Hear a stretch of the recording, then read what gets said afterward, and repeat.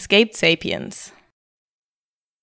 This is a conversation with Steve Callahan, inventor, sailor, naval architect, and author, and a man with one of the most remarkable stories of human endurance and ingenuity of the last half-century.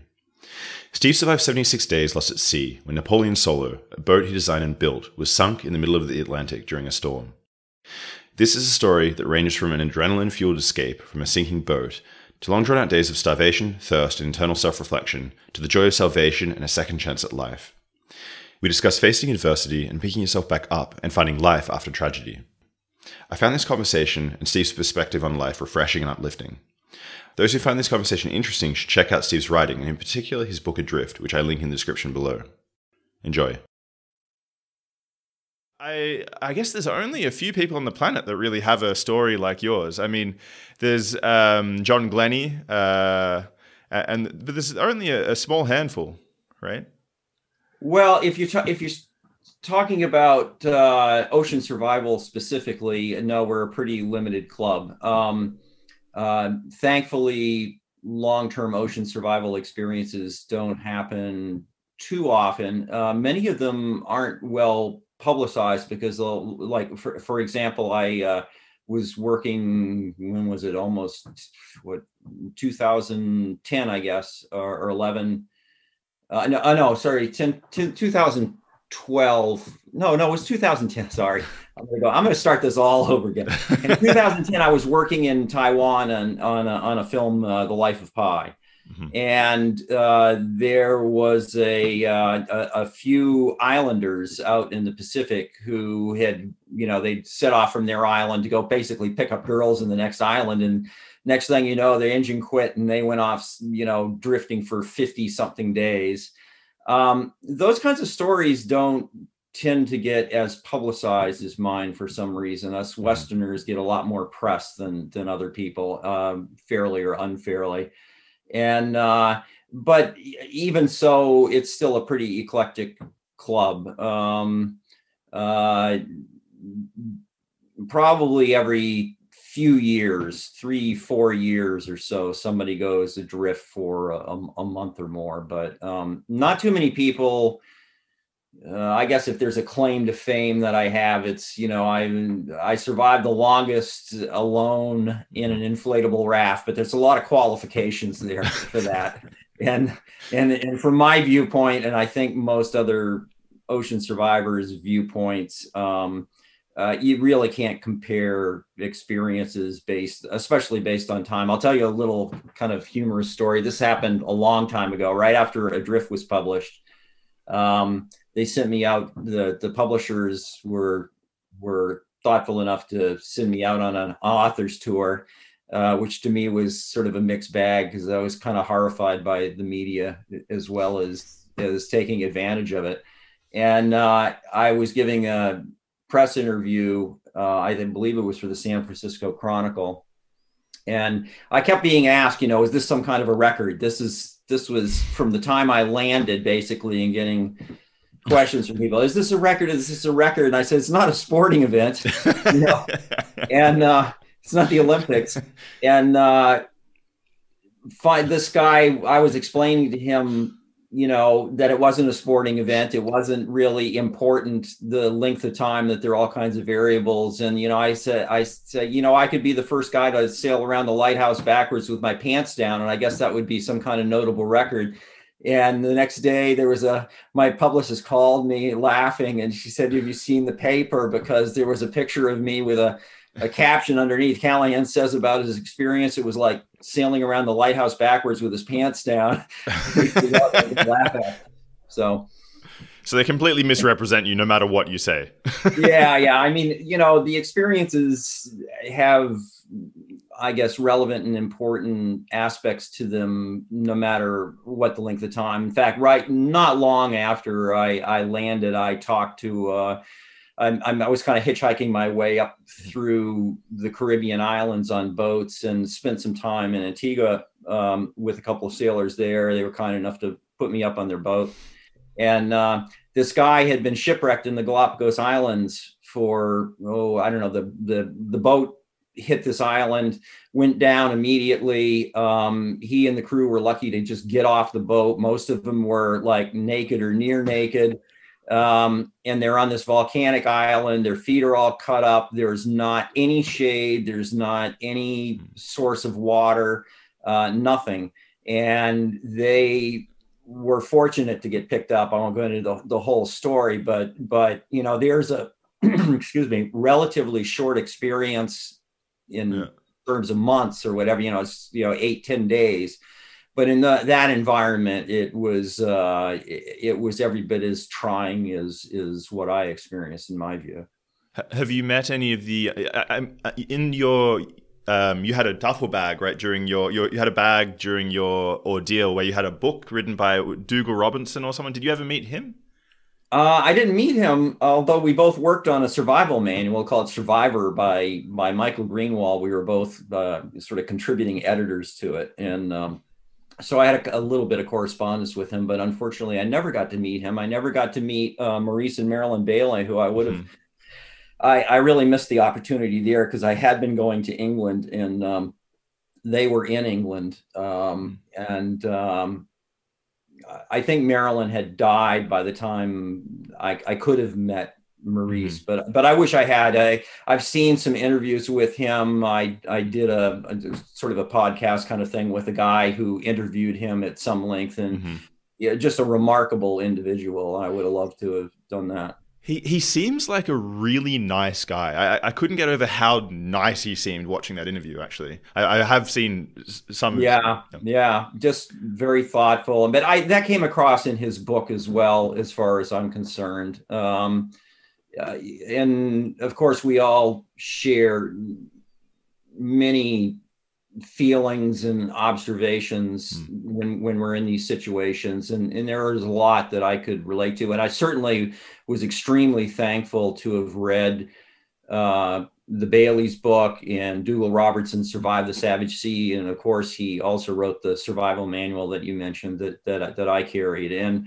they were fundamental in my survival in numerous ways. I mean, I read their books when I was much younger. They happened a lot earlier than my experience in 1982, even, which was a long time ago now. And I think one thing that we all get from, I don't know, whether it's listening to a podcast as somebody who's had these kinds of experiences, or reading their books, meeting them, is that we don't just learn something in a sort of technological way or detailed way about, how to survive at sea, I mean, like, how many people are really going to be in that situation? But it's just inspiration conceptually, because we learn from them some commonalities of the survival experience. For example, one of the biggest ones is that I've talked to, not only from my own experience, but I've talked to, dozens and dozens of survivors through the years of all kinds of experiences. And one real commonality is in the initial stage of the survival experience, or one of the initial stages, once you sort of escape the immediate threat and you're in for the long haul, like maybe your company's gone bankrupt or whatever it is. Hardly anyone feels like they can get through it. It's just an incredibly depressing time. And it's a stage after, like, the immediate impact and escaping and so on, that might be called recoil. But a lot of people survive that initial impact. They flee the house on fire or whatever it is, only to perish in years after, or days after even. And it's because your whole old life has kind of gone away. It's flushed down the toilet. And you kind of look around you and go, how can I possibly make it? Even if I know it's possible intellectually, you just feel like it's impossible. And yet we all find that we're way more resilient than we ever thought we could be. Now, it doesn't mean everybody will get through that and be able to transition into the survival routine, as we call it.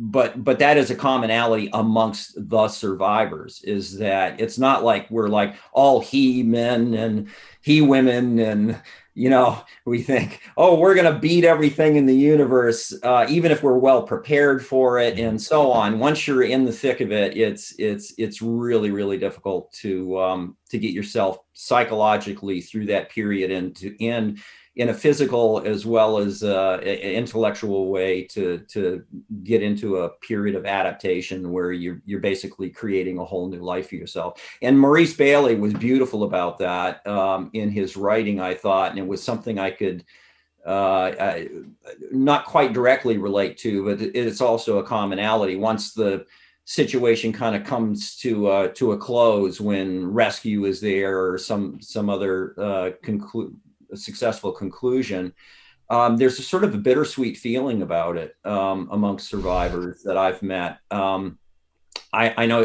I'm presuming you know the story of Alive, these guys who were, well, guys and women whose plane crashed in the Andes, and there was absolutely nothing to eat. They ended up having to cannibalize, people who had died in the plane crash, and just a horrendous situation. And I had done a television show with a few of those guys when the movie Alive came out, and we were talking in the green room separately, and Nando Parada, I believe is his name. Excuse my memory, is not the best, but he was kind of the de facto leader, and he and I were talking over in the corner about, here we are with all this hoopla and media and society and so on. He said, sometimes I just wish I was back in the mountains again. And the Maurice Bailey had a section in his book once, after 104 months, they're out there drifting around sort of aimlessly in the Pacific, and finally a ship sights them and comes up to rescue them. And he has this passage in his book talking about, he has this sort of bittersweet feeling about it, because here they had adapted, they had created this whole life, and they were sort of kings of their own universe. So there is element, we discover things from these experiences that are incredibly valuable to us. In my case, I can certainly say that I learned I was a lot stronger than I ever thought I would be, or could be.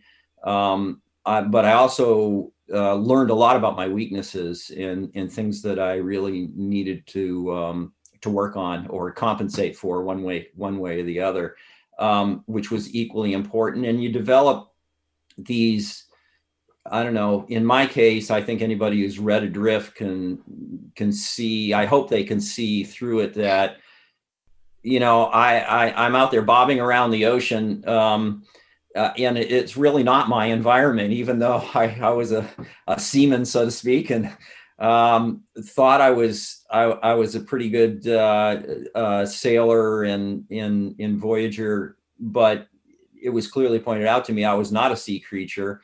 And yet through this experience, I felt probably more connected in a spiritual way to the universe than I ever have in through any other way. So we go through these experiences, we suffer, they have tremendous costs to us, but in the final analysis,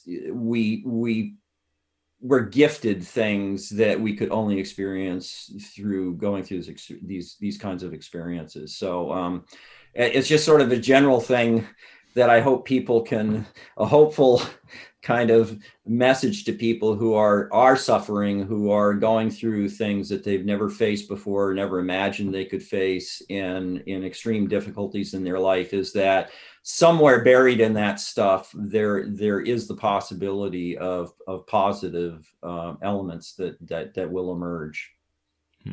But I mean, your situation was very immediate, right? A lot of the troubles that people face today, in some sense, you were struggling with, you could die any day, right. Whereas a lot of the problems that people face in their own lives, I imagine you spoke about regret while you were in the life raft, regret of having not done certain things in your life, or not having succeeded in certain ways. Did those problems, the sort of problems that most people would feel, have in their everyday lives, did they seem insignificant to you after your ordeal, or was there, did everything sort of become easy once you were back on dry land and you? It's sort of a mixed bag, to be completely honest, and a lot of it has to do with time. I would say after a while, I get back into my own bad habits as well as good habits, I suppose, and I can bitch and moan with the best of them. I get very easily frustrated, which is true in the raft as well. I could get very easily frustrated and curse the ocean regularly and curse myself and curse everything, but also, it's also true that once I came ashore, it was like nothing bothered me at all, and that can actually get to be kind of almost dangerous at sometimes because I think survivors, we figure, right, we've gone through that, like whatever, we're kind of accepting and probably a bit too self-confident in that sort of immediate aftermath stage, and we can do risky things without really appropriately measuring the risk. So your risk aversion is much lower now after the event, would you say, or have you built that back up? Well, I was never that risk averse, actually. In fact, that was probably a foolish thing on my part. From a fairly early age, I mean, I was running around in the woods and very comfortable in sort of, in all kinds of wilderness environments. I was probably much more comfortable in wilderness environments and with nature than I was with people. And I don't know, doing adventures just appealed to me from a very young age. I think I like most or all young people, you kind of have a feeling that you're a little bit invulnerable at that age, or you have a very long, many years, no matter what happens, ahead of you. And so I think when I was in college, I thought, I'm never going to live to age 40 anyway, but I want to do these things before I get there. But it's really different when the rubber hits the road and you're there and you're starving and you're in pain and you don't have enough water and you have no idea how to get through the day, not to mention through the week or through the months to reach rescue. So one thing that I think is a common theme in Adrift, actually, in even kept me going at the time, is I don't know, anybody who reads it, I kind of divide myself into these different personalities in a way. There's a rational and a physical and an emotional part of me, and they all have different needs and they're all vying with one another at times. And that rational part's coming in there and trying to separate the physical from the emotional. The emotional doesn't want to catch any fish, it's really attached to them and honors them. They're spiritual creatures, all that. And the physical part of me wants to eat every one it can possibly get and right now. And the rational part's sort of mediating between the two. And part of the reason, I mean, that's an abstraction. It's not quite that clear, but I am very firm in the belief that we're very multidimensional creatures, mm-hmm. and that we don't just think one thing, we don't just feel one thing. If we really look into it, that, let's say, I don't know, just abstractly, you're getting divorced, it's really traumatic. And I've been through this myself, so I know it's very traumatic in many respects. You can have anger, you can have fear, you can have envy, jealousy, you can have all these different feelings, and also relief and all of that. And the same thing happened with me on the boat. I write about it very early on when there's an impact on the boat's going down. I get up on the deck, I'm trying to, free my equipment, getting in. There's a part of me that's being Mr. Wimpy Weenie Whiner, and you're gonna die. And there's another, sort of rational part of me that's gone through the training and says, shut the hell up and just put you aside for now and do what you need to do. A part of me that gets up on the deck and there's a movie camera on the back of the boat, that has somehow magically come on. I guess the electrical system fused together or something in the seawater, Mm-hmm. and I come on and was amused by it. And all these things are going on all at the same time. And survival experts, survival psychologists talk about this, about this confusion that can put a lot of people into a state of sort of almost catatonic freezing, or spur them into completely dysfunctional, panicky behavior. And there's a certain percentage of the population in general, about 15%, we'll say. I mean, it varies depending on training and all kinds of other things, but there's a percentage of the population about the same size as those who are panicking and being totally dysfunctional, that is able to psychologically split themselves, that they realize there are all these other voices, but they can figure out, this is the one I need to follow. This is the one I need to listen to for now. And most of us, like 2/3 of us roughly, can be pretty highly functional in those crises moments, but it really helps. They don't really know what to do. So they will have either dysfunctional behavior or functional behavior, sort of the roll of the dice, unless they have effective leadership, if they're in a group. And if you're on your own, and if you're on your own, hopefully you've had training, because we know that training through studies of oil rig fires and various other catastrophes, the training does have a definitive effect on survival. Mm-hmm. For the listeners, can I take a jump back and sort of slowly enter your story, because there's people who won't be familiar with the story at all. So I was wondering, did you originally get involved in naval architecture because you were interested in going out exploring, and that was sort of a path to adventuring and getting into the world? Well, I'm not sure exactly how to answer that. I'll give you. My father was an architect. I grew up drawing. I always liked drawing, and designing. I had what we can call a pretty decent 3-dimensional eyeball. I could look at 2-dimensional drawings, in different perspectives, and kind of see what the shape would look like in 3 dimensions. That probably came from my parents.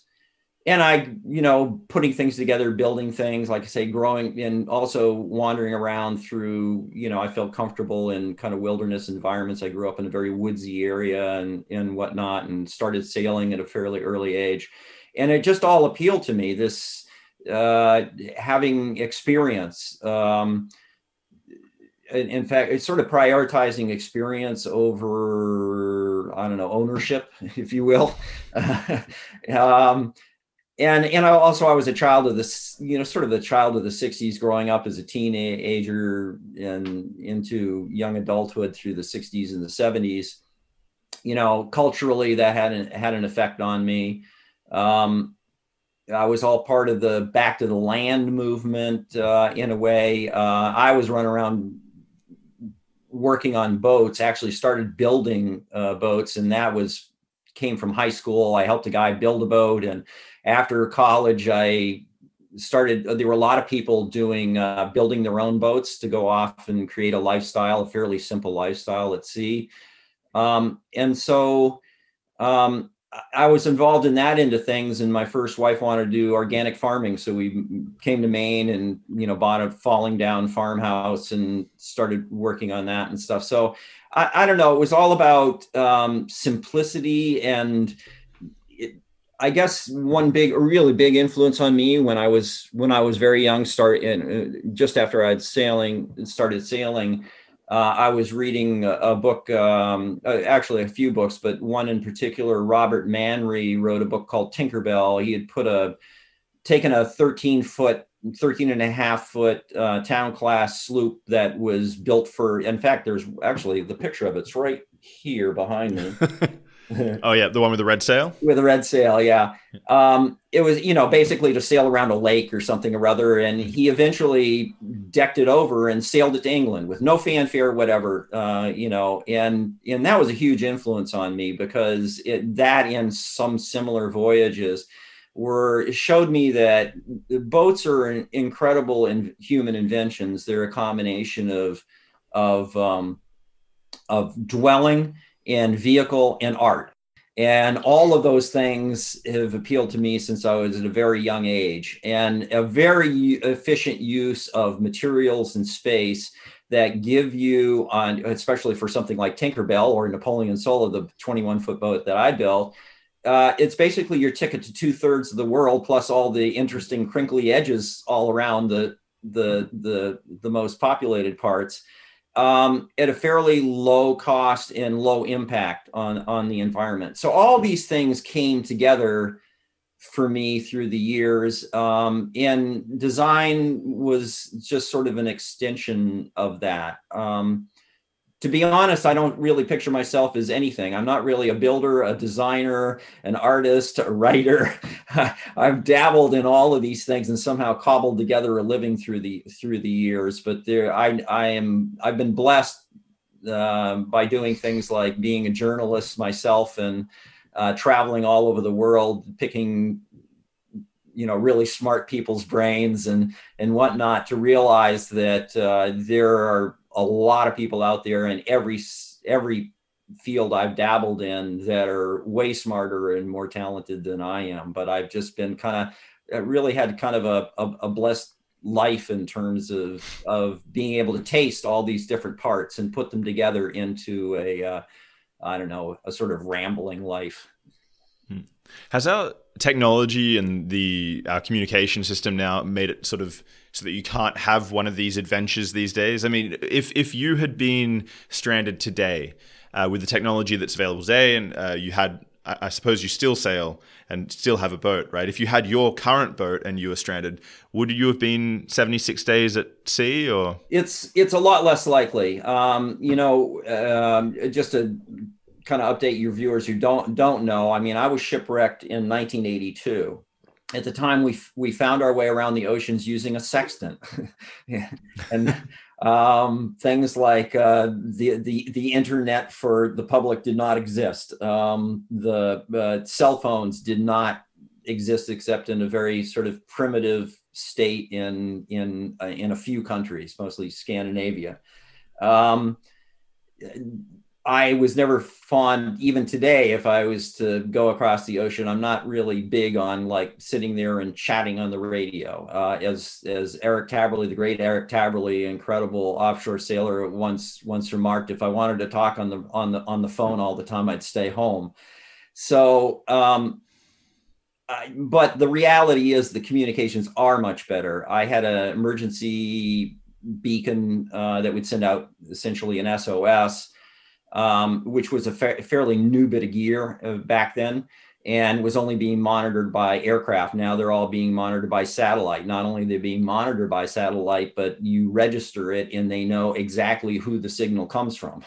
And and they're much more accurate than they were. Now that doesn't mean they don't malfunction. It also doesn't mean that there aren't parts. There are a lot of parts of the world, in fact, that are so remote that even if your boat goes down and somebody gets a signal, there may be nobody within days and days and days of being able to reach you. A little story about that: I was helping a friend sail a kind of wacky multi-hull boat called a proa, which doesn't tack and back and forth like sort of Western boats do, but it actually changes ends and the whole rig turns around and so on.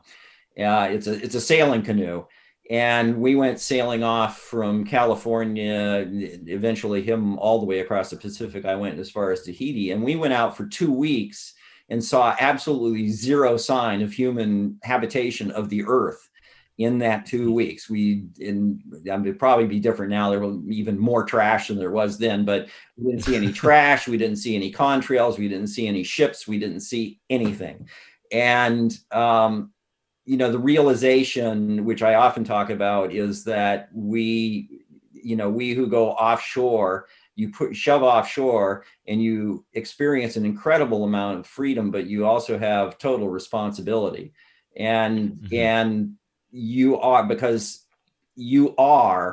more isolated from humankind than an astronaut circling around the globe. I mean, at least they're in constant communications and all of that. And, they're constantly passing over land and, constantly seeing human habitation everywhere. But the sea is a very empty wilderness. And this is what I wanted to ask you. I wanted to ask you if you still saw the ocean as, a great frontier, or whether, the ball had shifted to now, Mars exploration or the deep sea or something like this. So you still very much see this as an active place where I could go get a boat and explore and see something that really no one else has seen before. To some extent. Yeah. Well, I don't know about nobody seeing before, but experiences are very, personal and very unique. And I think that whether you go to, I kind of have a fondness for wilderness environments, because I think you have an outward journey, but you also, through that outward journey, also have an inward journey.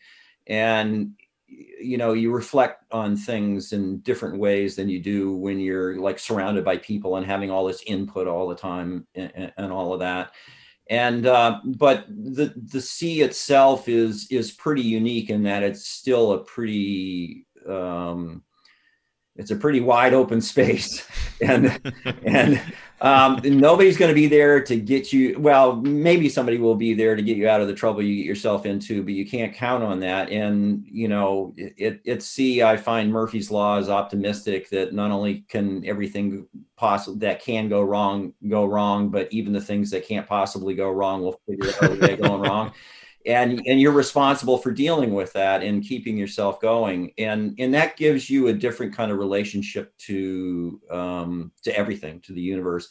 And certainly, if you're with mates and whatnot, you're literally depending on one another for your life. And so you develop different relationships with people, with yourself, and most importantly, probably with the universe. I had a philosophy background, and so I like to think about abstract things and how they apply to concrete things. And so it gives me space out there. I actually haven't been able to get offshore now for some years, the last, 8 years or so, because of personal health issues. But and I miss it terribly, but even just going down to the shore and looking out on it, I find inspiring, just the same as I do looking up at the stars. That my wife and I are both real fans of astronomy.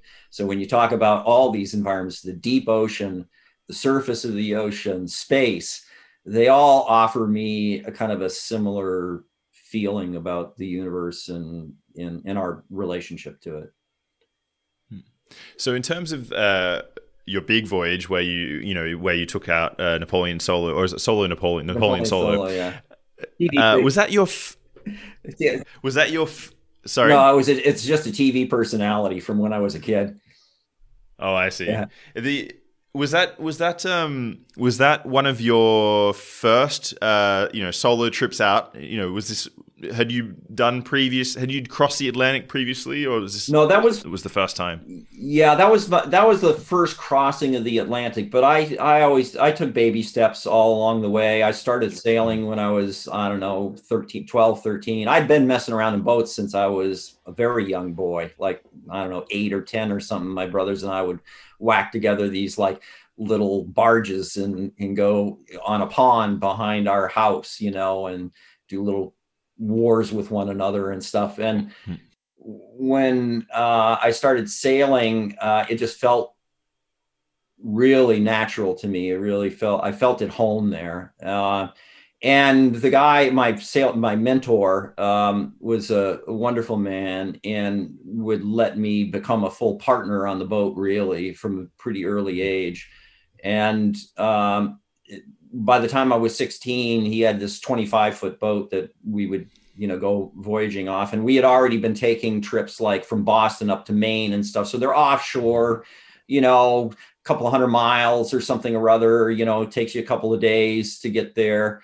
And those sorts of things. And he started loaning me. He's just said, "Oh, take the boat, take your friends out, whatever." And so I would take friends out sailing, or I would borrow the boat and start single-handing before I was out of high school. I taught myself celestial navigation as a senior project. And like I said, I was helping a guy build a boat. I was completely obsessed. I started sailing, doing real offshore trips, like the States to Bermuda in, I don't know, the 70s, early 70s, I guess. And I just really love that, doing these offshore passages were fantastic. So I was doing quite a lot of that. And I had done, I'd single-handed to Bermuda, and then a friend met me there on Napoleon Solo specifically. And then we sailed the rest of the way to England, the two of us. I always preferred double handing to single handing, but I'm okay, I guess, by myself. But so you had already seen large storms. You were already confident with repairs, and so it wasn't like it was your first rodeo. Oh no, not at all. But I wasn't. I mean, I thought I was, fairly experienced, but I was far from being, and now it's like everything else. Everybody blows records away all the time, and now there are these young bucks, especially in France, where sailing is really a national sport. It's like football or baseball in the United States, or soccer, football, your football in the UK or Germany. The newer, it's always getting better and better and better, whether it's, what you see in the Olympics today is just like blows away what people were capable of doing, because you learn more, and you're standing on the shoulders of people who came before. So at the time I was relatively experienced, but now there are these, these sailors who are, 30 years old, have been around the planet like, 8 times and stuff like that. It's just, so it's different. And certainly I've had, since I lost Napoleon Solo way back then, 80% of my experience has been since then. Spent over 50 years messing around in boats. But so at the time you felt fairly confident though, and you had damaged the boat just before you had the big sinking, right? You were going to take part in a race, and stuff happens. I made a mishap. Immediately leaving Newport, I was eating breakfast, and I was like, the wind was coming up some, and I was like, I'm going to take down that sail, and I screwed up and took the mast down. So I had to jury rig it and sail it back to Newport and put a new mast in it, and then we set off, and we had a pretty uneventful trip to England. And at that time, you have to realize, there had been some boats, there'd been a number of boats, I guess, probably 20 or 30 boats, probably that size, that had been across an ocean. But it's still a pretty small club. And we had a wonderful trip. We went through one gale where we got knocked down pretty badly as the boat, went over more than 90 degrees. There was, green water across the hatch and whatnot. We were both inside at the time, fortunately. And, but the boat popped up and it was fine. And then we got to England, and it was, typical crappy North Atlantic conditions for the fall, coming into the fall, and lots of storms, of course, across the mid latitudes. And one sailor actually got killed on the way to the race in a big storm that we managed to miss. Another sailor we'd met in Bermuda had left a little after us, and Hurricane Emily had run him over, and he got there, was terribly beaten up, and so on. So, and then we started in the race, which started sort of not quite in a gale. It was okay when we actually started, but a gale was coming up, and a number of boats were lost totally. And Napoleon Solo had some damage. I'm not sure whether I hit something in the water or whatever. There's all kinds of junk out there floating around, barrels and trees and all kinds of stuff. I'm telling you, it's just an amazing amount of stuff that you can hit. And I withdrew in La Coruña on the north coast of Spain and spent a couple of weeks there, sort of repairing things, along with a number of other boats that had withdrawn from the race that had pulled in there. And then from that point on, I was just basically cruising. And the original aim was to circumnavigate the North Atlantic, to come to, sail from East Coast US to England, which was the big goal because it was something I'd wanted to do since reading Tinkerbell, Robert Manry's book, when I was 13 or something. And then because the mini Transat race at the time went from Penzance to the Canary Islands and then to Guadeloupe, you kind of complete most of the circuit. And I figured, well, I'll get to Guadeloupe. My marriage had fallen apart anyway. There was really no reason for me to go home. And I had a friend or a guy I met in Newport actually before I left, who lived in St. Croix, and they had started a boatyard there, building multi-hulls, in which was a big love of mine. So I figured, well, maybe I can get a job with Roger because I'll definitely be broke and, I'll be living in my little boat and whatnot. So that was all part of the plan. And by the time I withdrew from the race and cruising down Spain, Portugal, out to Madeira, down to the Canaries, it was just really a nice kind of cruise.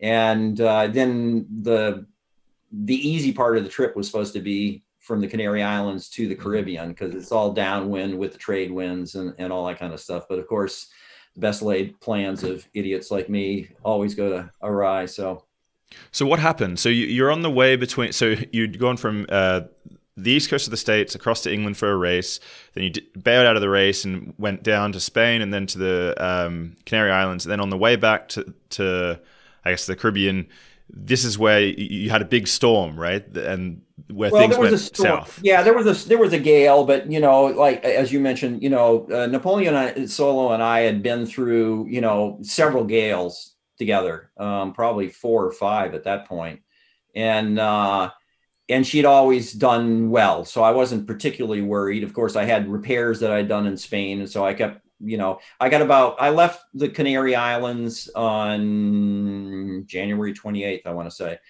of 1982, and got about 800 miles west of there, which puts me kind of in the middle of the Atlantic, a little bit closer to Africa, but for all intents and purposes, middle of the Atlantic.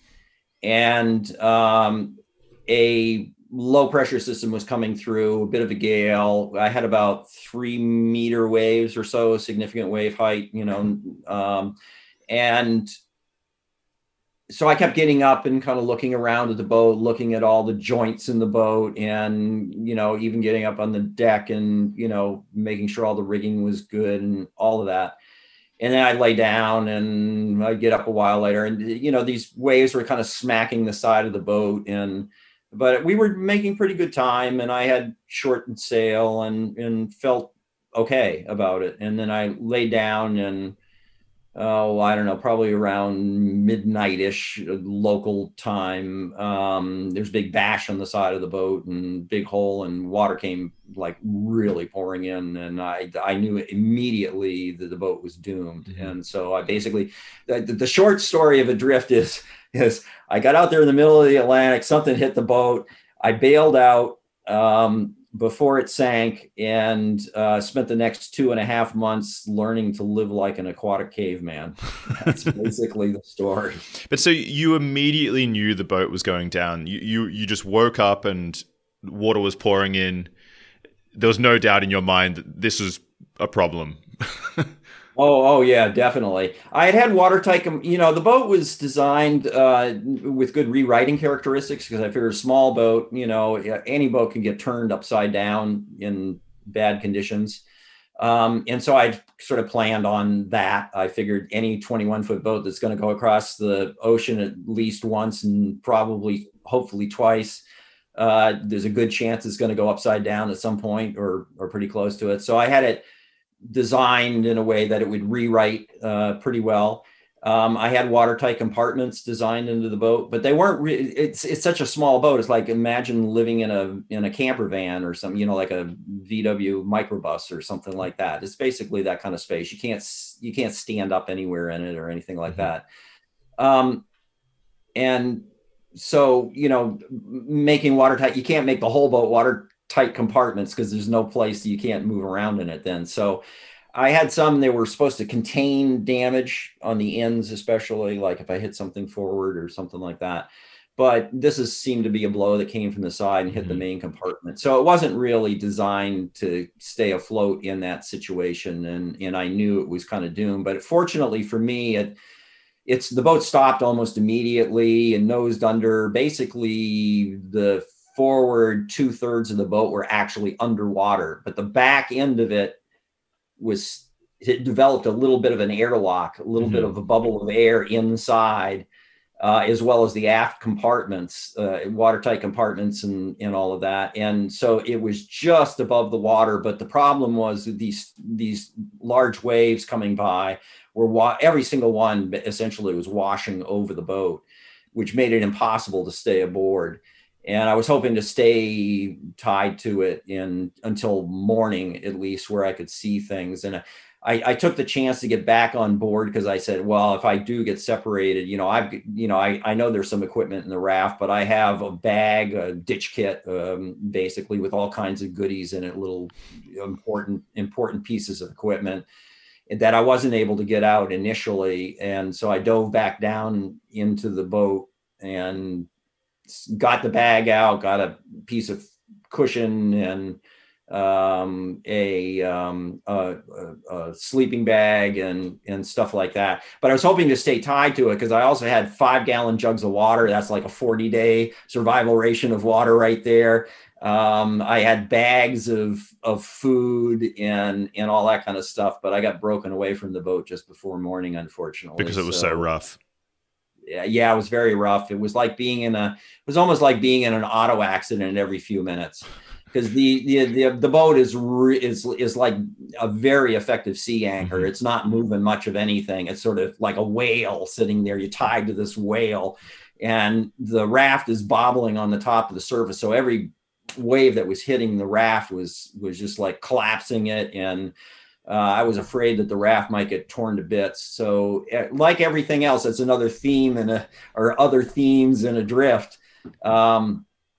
Is that there's sort of yin yang balances in everything, and the paradox and it surrounds you everywhere. Dilemma surrounds you everywhere. Irony surrounds you everywhere. And so finally this wave hits, and there's this relative peace in the raft. It felt, it's like, I poke my head out and see that I'm drifting away, and it's like, oh damn, I'm in the middle of the ocean, and this is what I've got, and it's not looking very pretty for your future. But on the other hand, had I stayed tied to the boat, maybe the raft would have gotten ripped up before morning, and I'd be left in the middle of the ocean with no boat and no raft. So, everything's a mixed lesson. But so when you first woke up, was the boat it was filling with water. So did that make the boat still, or was it sort of really chaotic inside the cabin? The lights were out, I'm guessing. Was it really difficult to get out into the lifeboat to start with? Yeah, it was a challenge. It was a bit of a challenge. Like I say, imagine standing in front of a fire hose. Yeah. That's kind of what was coming at me in the boat. So yes, it's dark inside. There was a moon. There was a lot of scud and stuff, in the sky, but there was moonlight. And I'm used to, wandering around at night with no lights and stuff. In fact, I don't really like lights at night unless you absolutely need them. So that was okay. It wasn't a matter of seeing, because a lot of it is just sort of feeling anywhere, and I knew exactly where everything was. But it was filling up with water so quickly. I was like trying to free my ditch kit, but the water was coming up over my head, and I said, "Oh, that's it. The boat is going straight down, and if I don't get the life raft off, I'm done." So I got up on the deck, and it's, the motion is pretty incredible. And like I say, all the waves are washing over it too. So you're trying to stay on this, it's a bit of a circus ride, and you're trying to be functional getting the raft off. And, you're supposed to throw this thing, which weighs 100 pounds, into the ocean for inflation. And I don't know, it's a bit chaotic, obviously, but I had gone through the motions a lot, and I had spent enough time offshore where I dealt with lots of issues, lots of problems with boats breaking in various ways and stuff like that, and having to deal with it. So I think I was pretty good at dealing with that, to do the psychological splitting, to focus on what I was doing, and to get off. That was okay. That's sort of escaping the immediate threat. The next stage of it, which is the recoil stage, or what I call disorientation and fear, is a totally different matter.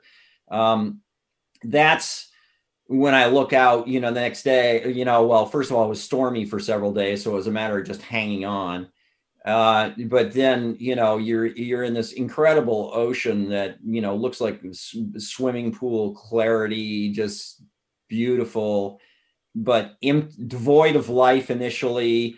You realize I'm like 2,000 miles away from where I am going to drift, whether I like it or not. It's going to go with the currents and with the wind, and that's going to be the Caribbean islands. And that's if I'm lucky enough to not miss them, get swept up in the Gulf Stream and end up back in England or something. And so the challenges are just immense. And in that period of time was, kicking back basically and trying to conserve energy and stay warm. Actually, staying warm was really, really a big problem for the first half of the voyage. And at night, and during the day it was okay, but at night it was cold enough, and I was wet most of the time initially, and overall in the voyage I was probably wet half the time. So you start breaking out and saltwater sores, which in a week they start off like little blisters on the skin, and then they break open and you end up with all these open ulcers all over your skin. It's just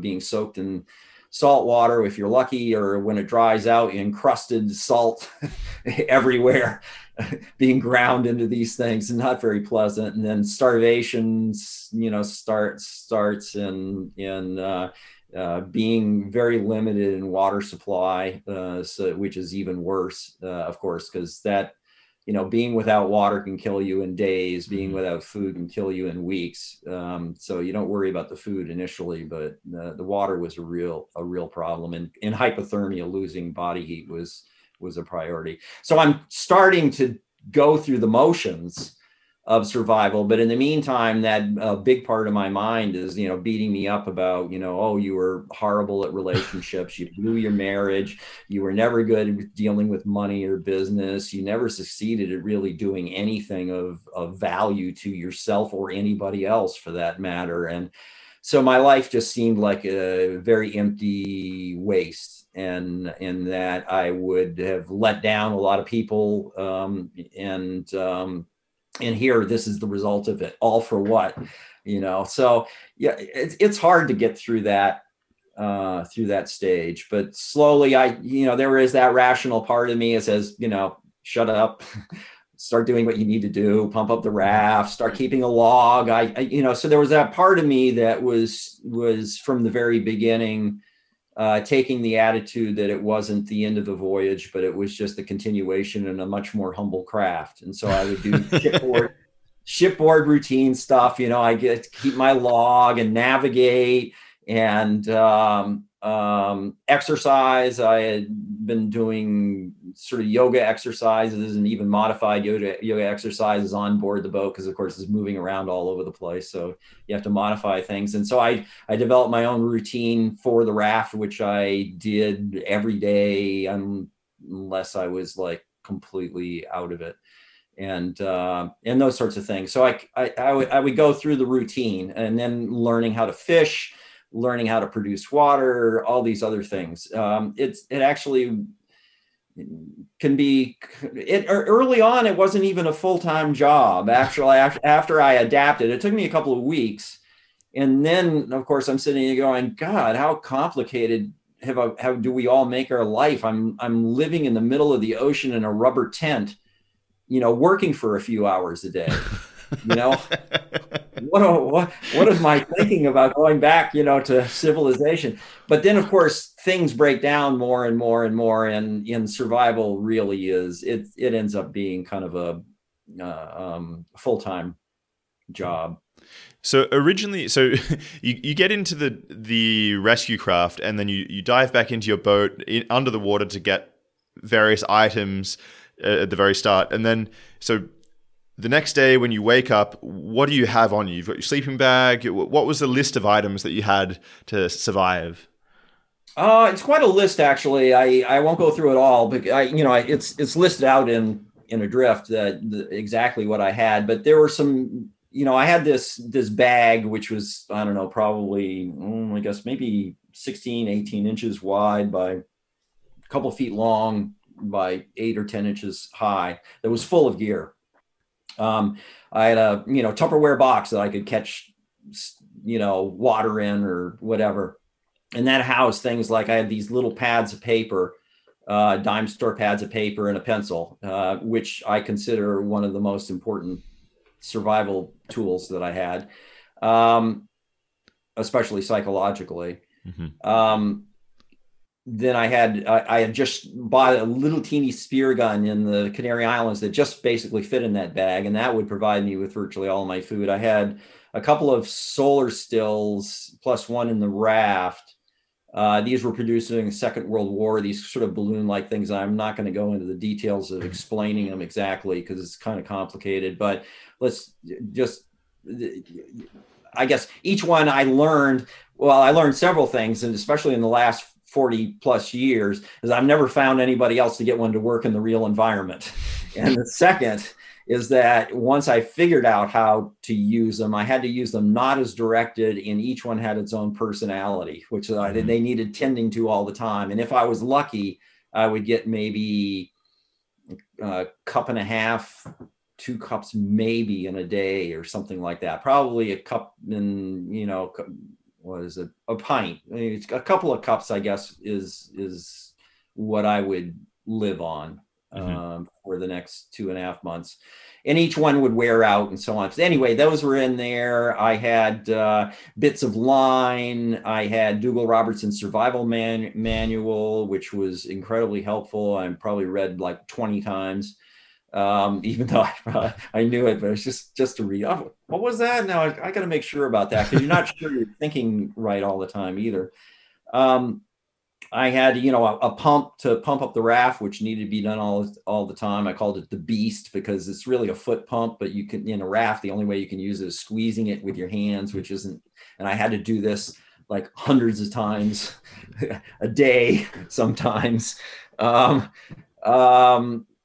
So I don't know, a few sponges, and I had a heap of closed cell foam. Closed cell foam is important because it doesn't absorb water, and that was what I was using for cushions in Napoleon Solo, because I figured it's going to get wet in there, and they're stiffer. But the good thing is they don't absorb water, so you're not sitting on a complete sponge all the time. And I had a sleeping bag, which was quite wet a lot of the time. But it did provide some insulation, also a space blanket and whatnot. And those did serve me well. I was cold a lot of the time, but obviously I made it. So it was good enough. So when did you start fishing? Did you immediately have access to fish, or did it take some time before? It took a while. I mean, the core story of Adrift is that I'm just kind of this idiot, clumsy human observer of this incredible environment that evolves, and of which I am blessed to be a part of. And it's about my relationship with this environment and being a part of it, not a dominant part of it for sure, but a small interactive part. And it's about the magic and the mystery of this environment, which is really mostly symbolized through the Dorado, also called mahi-mahi in places and whatnot. They're fairly large fish that are found in temperate waters around the world. They're incredibly beautiful. I found incredibly smart, actually. I know that a lot of scientists in recent years have been discovering that fish are smart. And I'm like, well, haven't they talked to any fishermen in the last 2,000 years? Anyway, these fish started showing up within, I think, the 3rd day or so. And eventually the school would form around the raft, follow it. I felt like they used it as a point of, you're in this, the world's largest desert, really. But as far as you're all moving with the current, but as far as if you're in that current, everything's moving. It's like everything being on a moving sidewalk. You're kind of all going at the same speed, so it's like everything's sort of sitting still. But there are no signposts or anything out there. And I found that the Dorado were social creatures. And I think, and so they would come and gather around the raft, and there'd become more and more and more of them. There were probably over 50 fish by the time I landed off Marie Gallant. And, barnacles would grow on the bottom of the raft, and that attracted triggerfish, which was actually the first fish I caught. Was smaller. The Dorado I tried fishing for, and initially, I'm shooting at them with the gun. You have refraction problems and stuff like that. So it took quite a while. It took me 2 weeks really before I started catching fish. And there was a lot of practice involved. And then I thought, then they scared the hell out of me because, the first fish I caught, they seemed to have a social reaction to it. It was like I don't know if you ever saw the old movie Alfred Hitchcock's The Birds, but it was kind of like that, the fish, and they were like determined to get me, and they were just relentlessly smacking into the raft and whatnot. And these fish are pretty big. They, there are cases of them being landed in boats and knocking bits of the boat apart. And I'm fishing for them with a spear and an inflated raft in the middle of the Atlantic. So it was kind of disconcerting at times. They were really pretty powerful. And if the floor of the raft is just like the 16th inch of reinforced rubber. So you're feeling every little bubble that goes across, and they would constantly hit the bottom. And the big males sometimes, like if you press down on it, an elbow or a knee, that's what they'd aim for. So I had to be careful to keep my head up off the bottom of the raft, because it'd be just like if I came along and slugged you as hard as I could in the face. So I try to stay away from that, but eventually I could use that technique because the power strap to the spear gun would disappear eventually. And so I needed to get them even closer. And I used this bumping that they would do to the bottom of the raft to my advantage. I pushed my knees down in front of there was like a little opening in the tent that covered the raft. And I pushed my knees down, and they'd bump into that and kind of slide out in front. And it would give me I had this whole technique I had to develop, but I have a split second in order to aim and fire and hopefully catch a fish, which would normally take me a few days before I actually was successful. But you learn patience. So they began that behavior after you had caught one of them? Well, they do they do rub. We're not really sure why they do this behavior, but they do rub up against the survival craft, and other people have noted this as well.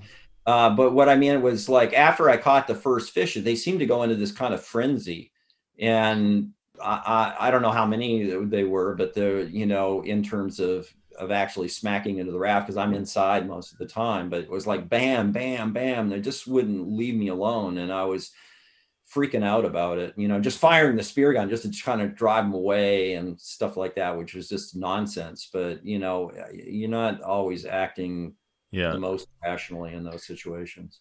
Which is probably why it broke eventually. What, the spear gun? Yeah. I don't know. Like I say, it's a really tiny little frail. Actually, you can see that. Yeah, I was going to ask, is that the one on the wall behind you? Back there, up here, that's it. And that's all tied together, as you can see, and whatnot. I go into detail about all that stuff in the drift, but you don't need to know all the details. But it had this whole evolution to the end. Even the tip of it, there one point, these fish, they, as I say, they're kind of symbolic about a lot of the magic and the mystery of the sea, and certainly their dominant position over me, really, in our relationship, our love-death relationship with one another. And at one, because they sort of provided me with virtually all of my sustenance. They became my friends. I could know many of them individually. They just were incredible to me, spiritual creatures. They, in the end, the final part of the story, of course, is they actually bring my salvation. But in the meantime, they also almost kill me. At one point, they break the spear. That's one reason why it's tied all together like that. They broke the spear off the and turned it around and rammed it into the bottom tube and ripped a big hole in the bottom tube, which just about killed me. And I had a temporary repair that was working for a little bit, and I was gonna try to fish again, and I spear another one, and I did this kind of little break dance in the water and swam off. And I looked at the end of the spear, and I'm dumbfounded that it had unscrewed the tip of the spear and left with it. So they're like a butter knife and something tied onto the end of the spear for the point. So it had a big evolution. When you tore the boat, how did you fix it? I was looking at a few other interviews and things about how you repaired the hole. I don't understand at all how you managed to repair this hole. It's a little it's pretty difficult to explain verbally. That's why, yeah, in a drift, go if you look in a drift, it'll show you exactly, and it actually has a photo of what the repair looks like. Mm-hmm. It looks like a mess, but in essence, if you think of the tear as a mouth, but think of your mouth as being inflated with 2.5 psi of oxygen as well, which is pretty stiff. Like, it's not quite, car tire stiff, but it's pretty stiff. And so, you blow as hard as you can, you're going to blow out your mouth. So first of all, I try to put like a tongue of foam, closed cell foam in it, and wrap it around the mouth, pucker like that. And it would just stretch, as soon as the pressure would come on, it would stretch the mouth off and the tongue would fall out. And, and then all the bubbles come out and I was back in the same position. And then I tried external pressure patches across it. I did all kinds of stuff and just tie it tighter and tighter and tighter. I was wearing a hole in my arm from, jerking on this thing, pressing against the raft. And it was a nightmare. And I would get it to last, you get the repair to last for kind of an hour or 2 hours or a few hours, and then it'd blow out. And it was like, after days and days of this, it was, I just didn't think I had any more strength to deal with it. I kind of collapsed in the raft and felt like, no, this is the end, and kind of slapped myself, started crying and whatnot. And so sort of another part of me beating myself up and saying, snap out of it. You got to deal with this. But it's like, I don't care anymore. I just don't have any more strength. But then I was kind of going through all the equipment I had in the bag, and I'd had for, I don't know why, but I had this like utensil kit, a little stainless steel camping utensil kit in there, and which included the knife that ended up on the spear, and a fork. I was like, I don't need any friggin' fork, and so I was like, oh, guess what? It's stainless steel and it's a pen. One kind of unifying concept amongst survivors is that we stop thinking about things in their normal context, that we look at them for their prime qualities instead. And that can either be a person, your job, whatever job you had doesn't really mean anything. It's what are you good at, and if your job required you to be good at mathematics or something, that might come in useful. And so in the same way, this fork was, okay, it's stainless steel, it's stiff, relatively stiff, and it's without the tines on it, I can break those off. It's a pen, and so I could take that mouth and cut some. That's another unifying concept. Sometimes you actually need to make more damage in order to fix something, and so I cut a hole in the top and the bottom lip and put the tongue in, ram that pin down through, and that gave me something stable that I could wrap around lines behind it. It didn't matter how much pressure was coming out, it couldn't force the lines off the pin unless that pin broke. Mm-hmm. And in the end, that it actually improved the bottom tube. It ended up holding air better than the top tube. I don't know why, but it was kind of a little miracle. And this is another thing about, the kind of the survival experiences that you go through. It's really normal life. It's just on, normal life on steroids, as we say. You have problems you deal with and successes, and you go through ups and downs. But in a survival situation, the ups are incredibly high and the downs are incredibly low, and one can follow the other in moments. So, the hole in the bottom of the raft, I'm going through this really desperate low. And then when I actually find the solution to the bottom tube, I am totally wasted, but it's probably the highest I've ever been in my life. I felt like, king of the universe. Brilliant. And, I designed a boat. One of the first designs I designed was, I called it Mr. Toad. It was a little catamaran, a little cheap catamaran. And it's on the Wind in the Willows character, because I could always relate to Mr. Toad, who's a character in that. And, it's a children's book. It's a brilliant children's book. Anybody who hasn't read it should read it, because it's great for adults. It's great for kids. It was one of the first books I ever read offshore. A friend read it to us. And Mr. Toad is this, all full of bluff and blather and, I'm Mr. Toad, the brilliant Mr. Toad, the wonderful Mr. Toad. And then 2 minutes later, he'd get himself into all kinds of trouble, by being too proud or whatever. And then it was, oh, poor Toady, Mr. Toad, you're so stupid. How could you be such a failure? And that's been my life to a large degree, and especially in the raft, it was like that. I was definitely a Mr. Toad, where 1 minute it's like, oh, woe is me, and then the next minute it's like, yes, you're brilliant. And did you have any? So I'm guessing repairing the raft was what your key moment of brilliance. Was there anything that after the fact you thought of that you went, I should have thought of that? Your rescue. Oh God! Yeah. Any main ones? Well, there's one I often tell, and in fact, I think I finally included. I wrote a new introduction to the book, and it included this story. It was a while after I'd been back, and of course, I came back in 1982, and it took me 4 years or so to put my life back together and to write this book. And then I was doing sort of media tours and all of that. And when it was published in 1986 and in 1987, it was one or the other. And I was doing a radio show with some kids in New York, because a lot of kids like it. It's an adventure tale, especially for younger people. And, it can kind of be read on that level. And this young precocious man, about 10 years old, got on the phone and said, well, I'm a little confused. I read in your book that you were never successful at catching the Dorado with hook and line. And I said, yeah, you're right. Because I tied the first one, I had this piece of line and the Dorado just bit through the line.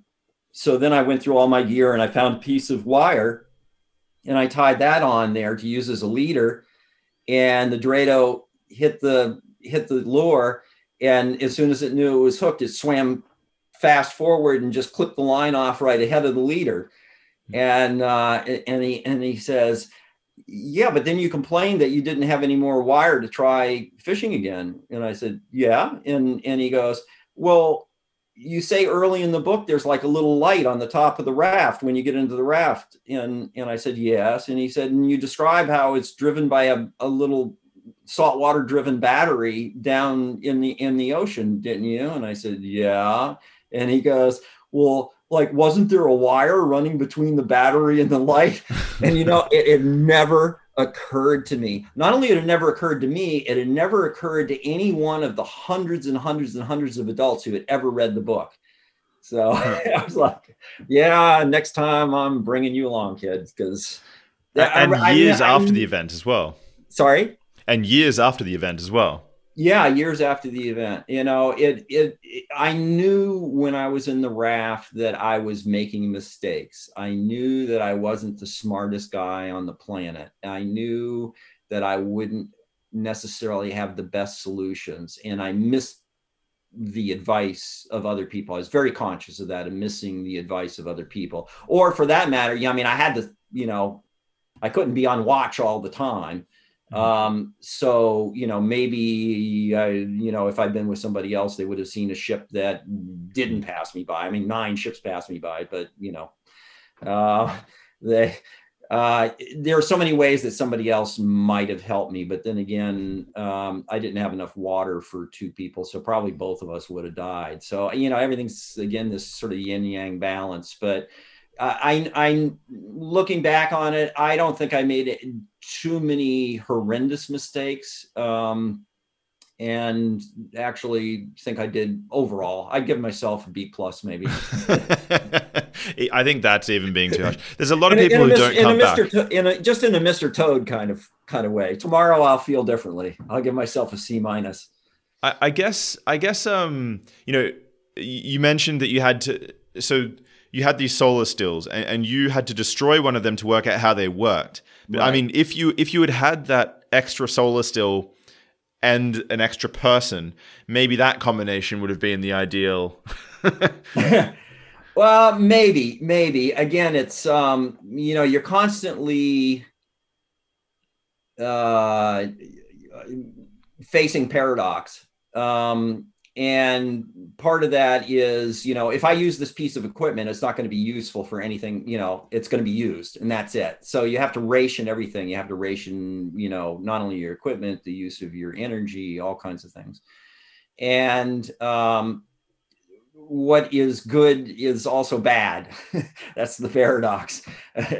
Like, it's good I've solved this problem, but it's not good because I don't have it to do something else with. And so the first solar still I used as directed. And part of the problem was the raft now was very much like Napoleon Solo with the life raft. My raft now was the more stable part, in this little balloon that was made to float on the top of the ocean, is just sort of bobbling there, very, very light. And every wave that we go by would take it to the end of its tether and boom, shake it. And it violently shook it enough that it actually put a tear in it. And so now I've got this inflated thing that's pretty useless. I don't have any material to fix it with. We take a very specialized, I tried fixing it.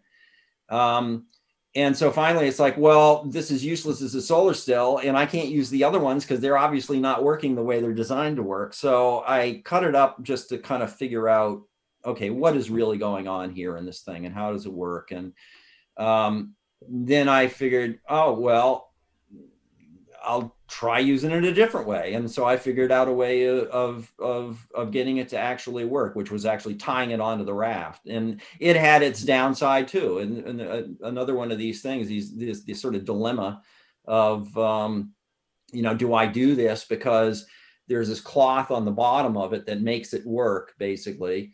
But that cloth is now wet a lot and then drying out and wet a lot and drying out, and it's going to rot. And indeed it did. Each one had about a month of life to it. So it was just one of those things, that dilemma of, do I destroy something in order to figure out a solution? Is it worth it? There are no right answers. They're just what you do. And you can't beat yourself up. I did that a lot. I was like constantly reminding myself, you're doing the best you can, but also giving myself a hard time if I wasn't doing the best I could. This is a situation where you can't cut yourself any slack whatsoever. You got to be on 24/7. You got to be like somebody at the Olympics, but you got to be in the zone as much as you possibly can, because any little mistake and that's it. What I find kind of remarkable is, you designed and built your own boat. You single-handedly sailed it across the Atlantic and sort of halfway back. And then you had the sort of wherewithal to dive back into your sinking boat to, save some equipment. Then you successfully rationed your water and food. You were able to do all these different things, and then you were able to, you made the decision to tear up your solar still. You must be an incredibly mentally resilient person. And so I'm wondering, was there a point where, because you had no one else there, that you really broke down and you noticed yourself go? Or did you have moments where you noticed you were acting sort of in a crazy way and you had to sort of, say no, your rational side had to take back over? Yeah, basically. Like I said, I can be a pretty volatile person. I can get really angry. I can have a pretty short fuse. I can get frustrated very easily, and there was no exception to that in the RAF. I would, like, for example, early on in I was going through this kind of gale conditions for a while, and the RAF would never turned upside down. I'd had this, I don't know, this kind of drogue thing I was using, but it would tip up on end and scoop up all kinds of ocean. And I had just dried out, just bailed it out. And, every time it does that, you're in danger of, losing equipment and all this other stuff. It's a real nightmare. And so I remember one day where it's like, I get almost knocked down, and I get bailed out and everything. And then boom, here it comes again. And here it comes again. And I just flip out, and just yell and scream and cry, acting like a 3-year-old. And there was that part of me, that kind of rational part of me, that was saying, you're acting like a friggin' idiot. I don't know, maybe people don't have this experience, but I have this all the time. I can fly off the handle having an argument with somebody, and there's that voice in me going, you're being a dick, But then there's this other part of me going, I don't care, and that rational part of me, I think, somehow knew, it's like, look, just get it out and then get on with it, give myself, 10, 15 minutes of, this guy I knew, there was a very early single-handed round the world race back that actually started just when I came ashore in 82. I was covering it. And this guy came back, and there was a brilliant section of footage of him in the middle of the Southern Ocean in his boat where, things are going wrong. And he just lets loose, cursing every curse you can imagine over and over. And like, at first it's kind of astounding. And after 5 minutes, you're laughing, and it goes on for like 15 minutes before he gets himself under control. And it's hysterical. But, this is what we have to, especially when you're by yourself. You have nobody else to lean on. You have nobody else there to say, hey, just calm down. I'll deal with it, or whatever. And so, yeah, I lost it a lot. My wife hates it when I curse at the ocean, but but I do at times. Like, I get frustrated and whatnot. And certainly when the fish hold the bottom tube, I came to a point where physically I didn't think I could do it anymore. I was at the end.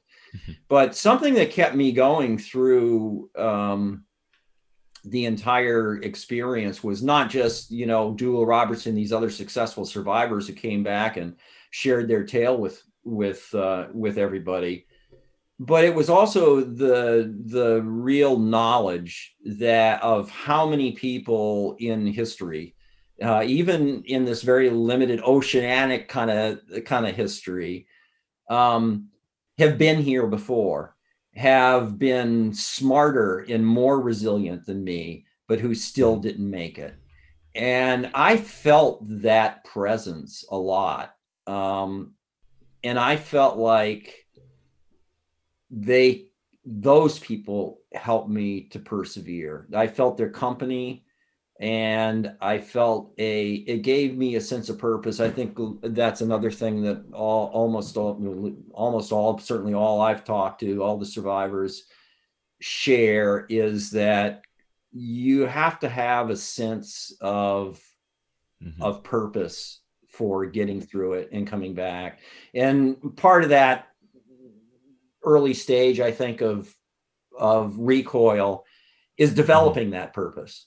For me, it was like, well, if you're lucky enough to get out alive, guess what? You will have an opportunity to rebuild relationships. You have a different focus on what is really important in life. You know what your weaknesses are, and you'll be able to compensate for them or improve in those parts. and you're also able to hopefully capitalize somewhat on the strengths that you've learned, and to be able to come back and give those people who didn't make it, who are smarter and more talented and more resilient than me, kind of a voice, to fulfill their purpose. Mm-hmm. So do you think, sort of the regrets you had over portions of your life, do you think those were actually, so they were in some sense a motivating factor in your survival? Yeah, I do. Mm-hmm. In the long term, I mean, they were hard to face and deal with, but yeah, definitely. It's interesting because, I would be thinking, this is not the time to be thinking about these, but actually, yeah, it was maybe exactly what you needed. But plus, everything has its own time, and, we're all, I think human beings, we're all so vain and proud, and, we're just more creatures, and we all have huge limitations, and part of that is our predictability. I've often said that we're a lot more complicated than psychologists would like, and a lot simpler than we would like to be. Really. So we do tend to go through, if you look at individual or group survival experiences, they're very natural kind of behaviors and experiences, stages of the experience that we share. They're not universal, but they are common, and so you kind of have to go through all this stuff. Now, people will choose. The thing that fascinates me most in life is that so many people, you can take any kind of situation you can imagine, and you can put a group of people facing that situation, and they will react differently from one another. And it's like, why is it that somebody like me, or I have friends who are real adventurers, for example, like this friend of mine who lives in New Zealand, like, I'm gonna go up to the Arctic and freeze myself into the ice for the winter, and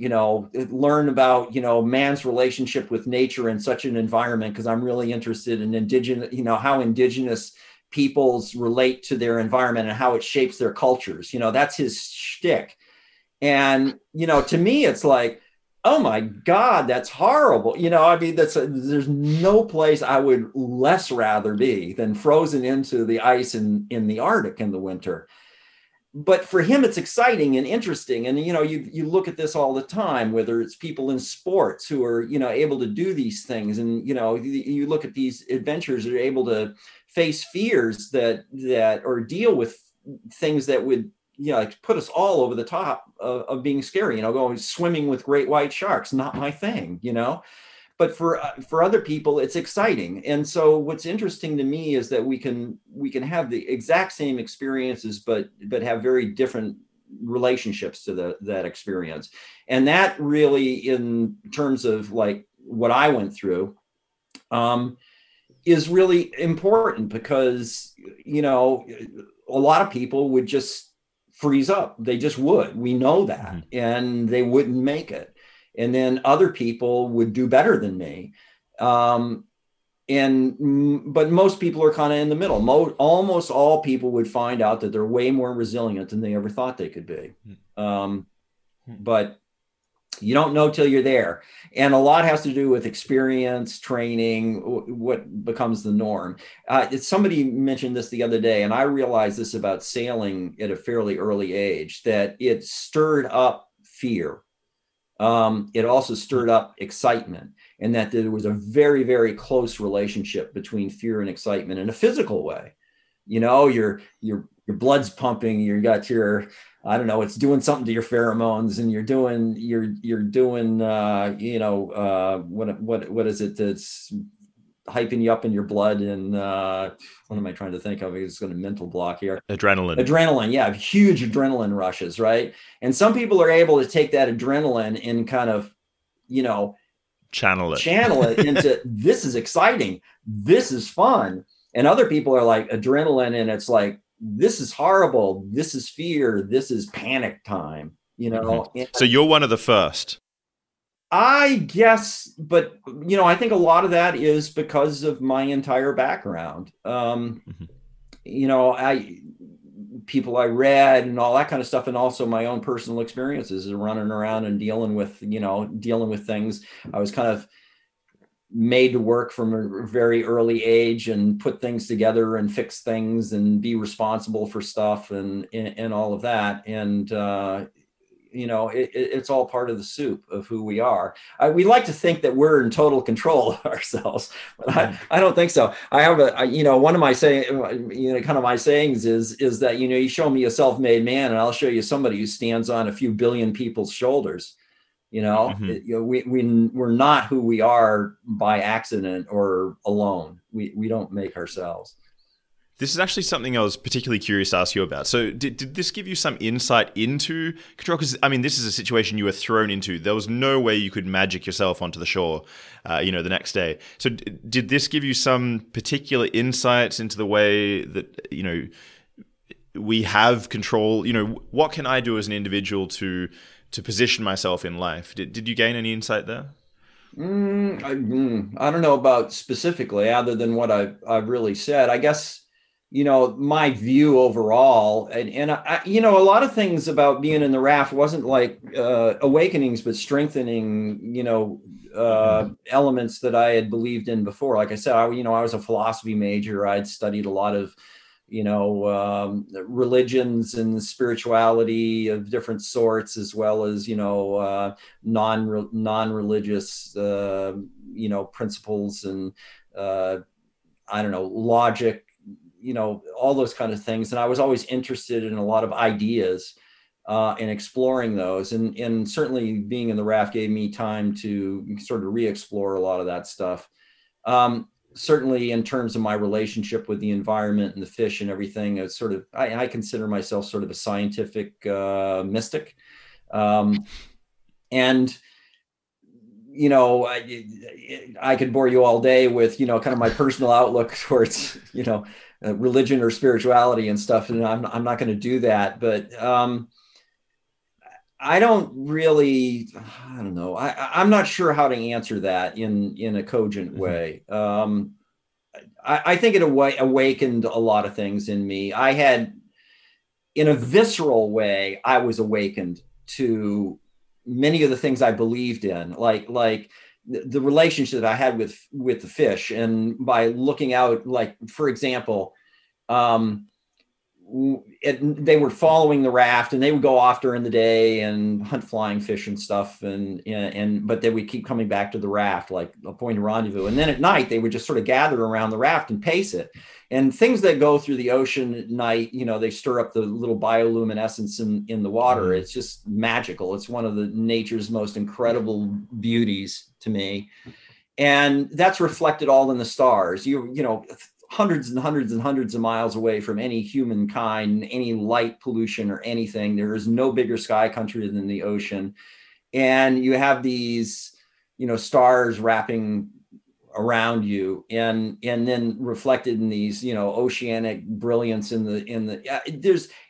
there's no way that I can explain what a feeling is to be in the middle of nowhere, surrounded by that, and not be very viscerally touched and feeling completely humbled by it, completely humbled and blessed to be able to even see it. And, Kathy says that, and this came from the little log that I kept, Kathy says that the core of Adrift is the line, "It's a view of heaven from a seat in hell."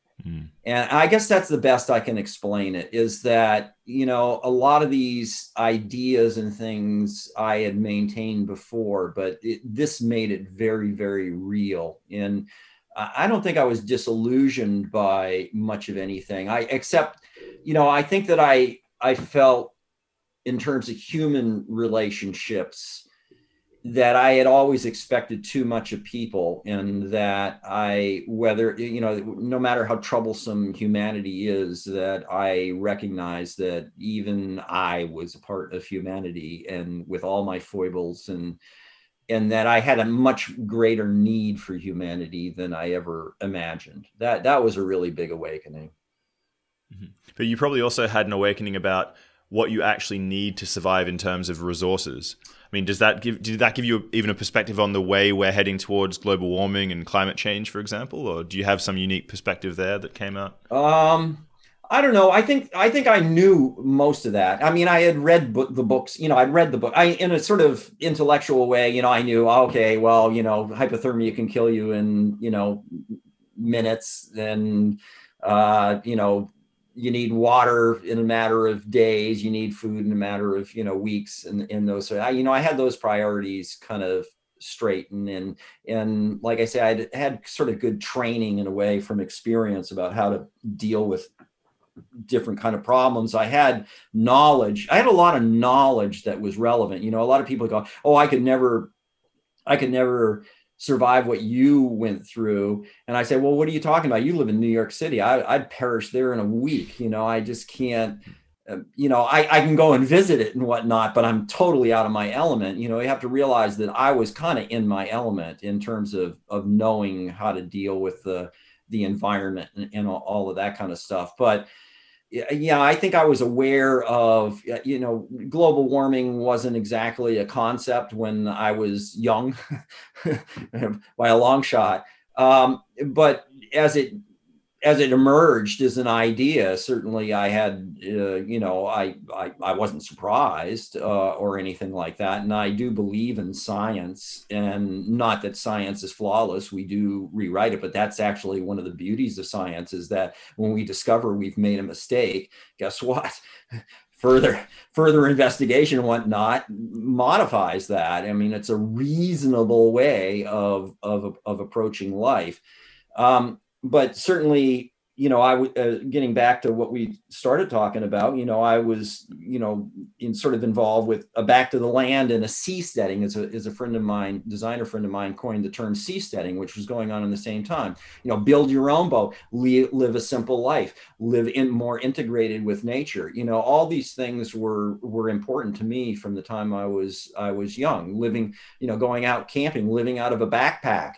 And you realize, I don't need a lot to survive. I don't really need, I mean, I would love to get into a Ferrari and drive it, but I don't need it. I mean, there's a huge difference between need and want.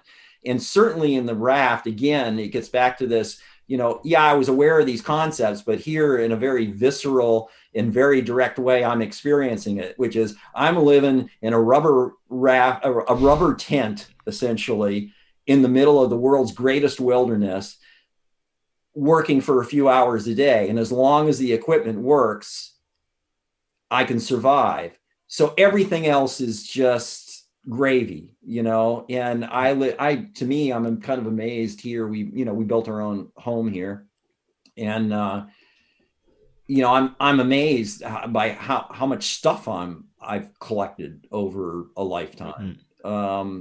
And do I need any of it? Not much.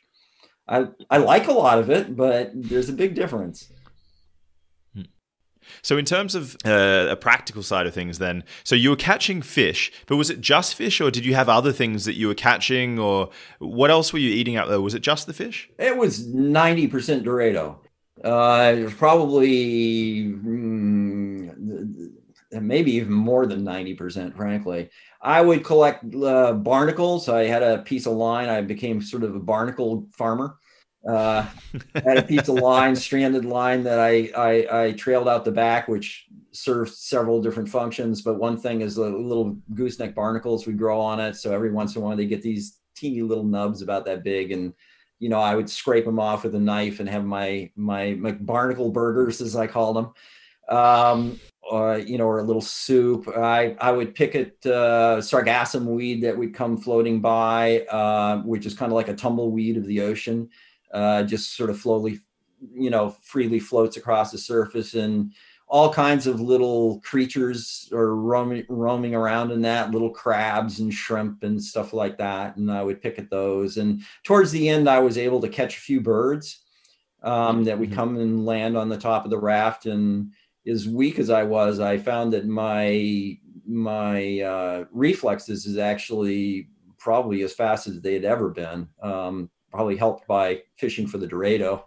And so I could see them kind of land on the top, the shadow land on the top of the raft. And I could grab them real quick. And they tasted pretty much like fish, and usually had a few fish in their stomachs that I would also eat. But so it was a pretty much all fish diet. And of course, my younger brother, joked with me on the way when I got home, because the question was often, well, how much weight did you lose? And it's very common for ocean survivors to lose about a third of their weight within a few weeks, which was about my status when I landed. I'd lost about a third of my weight, So my brother said, no, you shouldn't write Adrift. You should write, Stevie Callahan's Secret to Thinner Thighs in 76 days.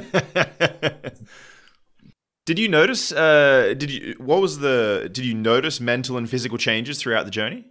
Oh, was it like very apparent that your body was changing? Oh God, yeah.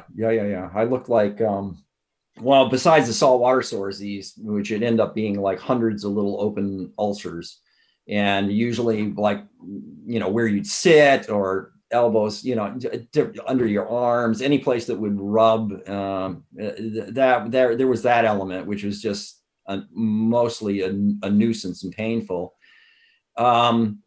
But, I started losing weight pretty quickly, and very typically I lost it. I found it amazing. I called it the demo derby of flesh. I don't know if you know what demo derbies are, but that's where basically you grab a bunch of old cars and kind of reinforce them and run around in an infield of like a soccer type stadium and bash each other to bits until the last one is left running, right? And by then like the hood's all falling off and it's all smashed to bits. But and it's amazing that they can still keep going, because my car, if I get a low tire or a little dent in it or something, it stops working entirely. So, but you go to these, so it was, being in the rafts is kind of like a demo derby of flesh. It was amazing to see how my body adapted and kept going. In many ways, one was even psychological. Like when I dreamt, I dreamt of food and drink every single time.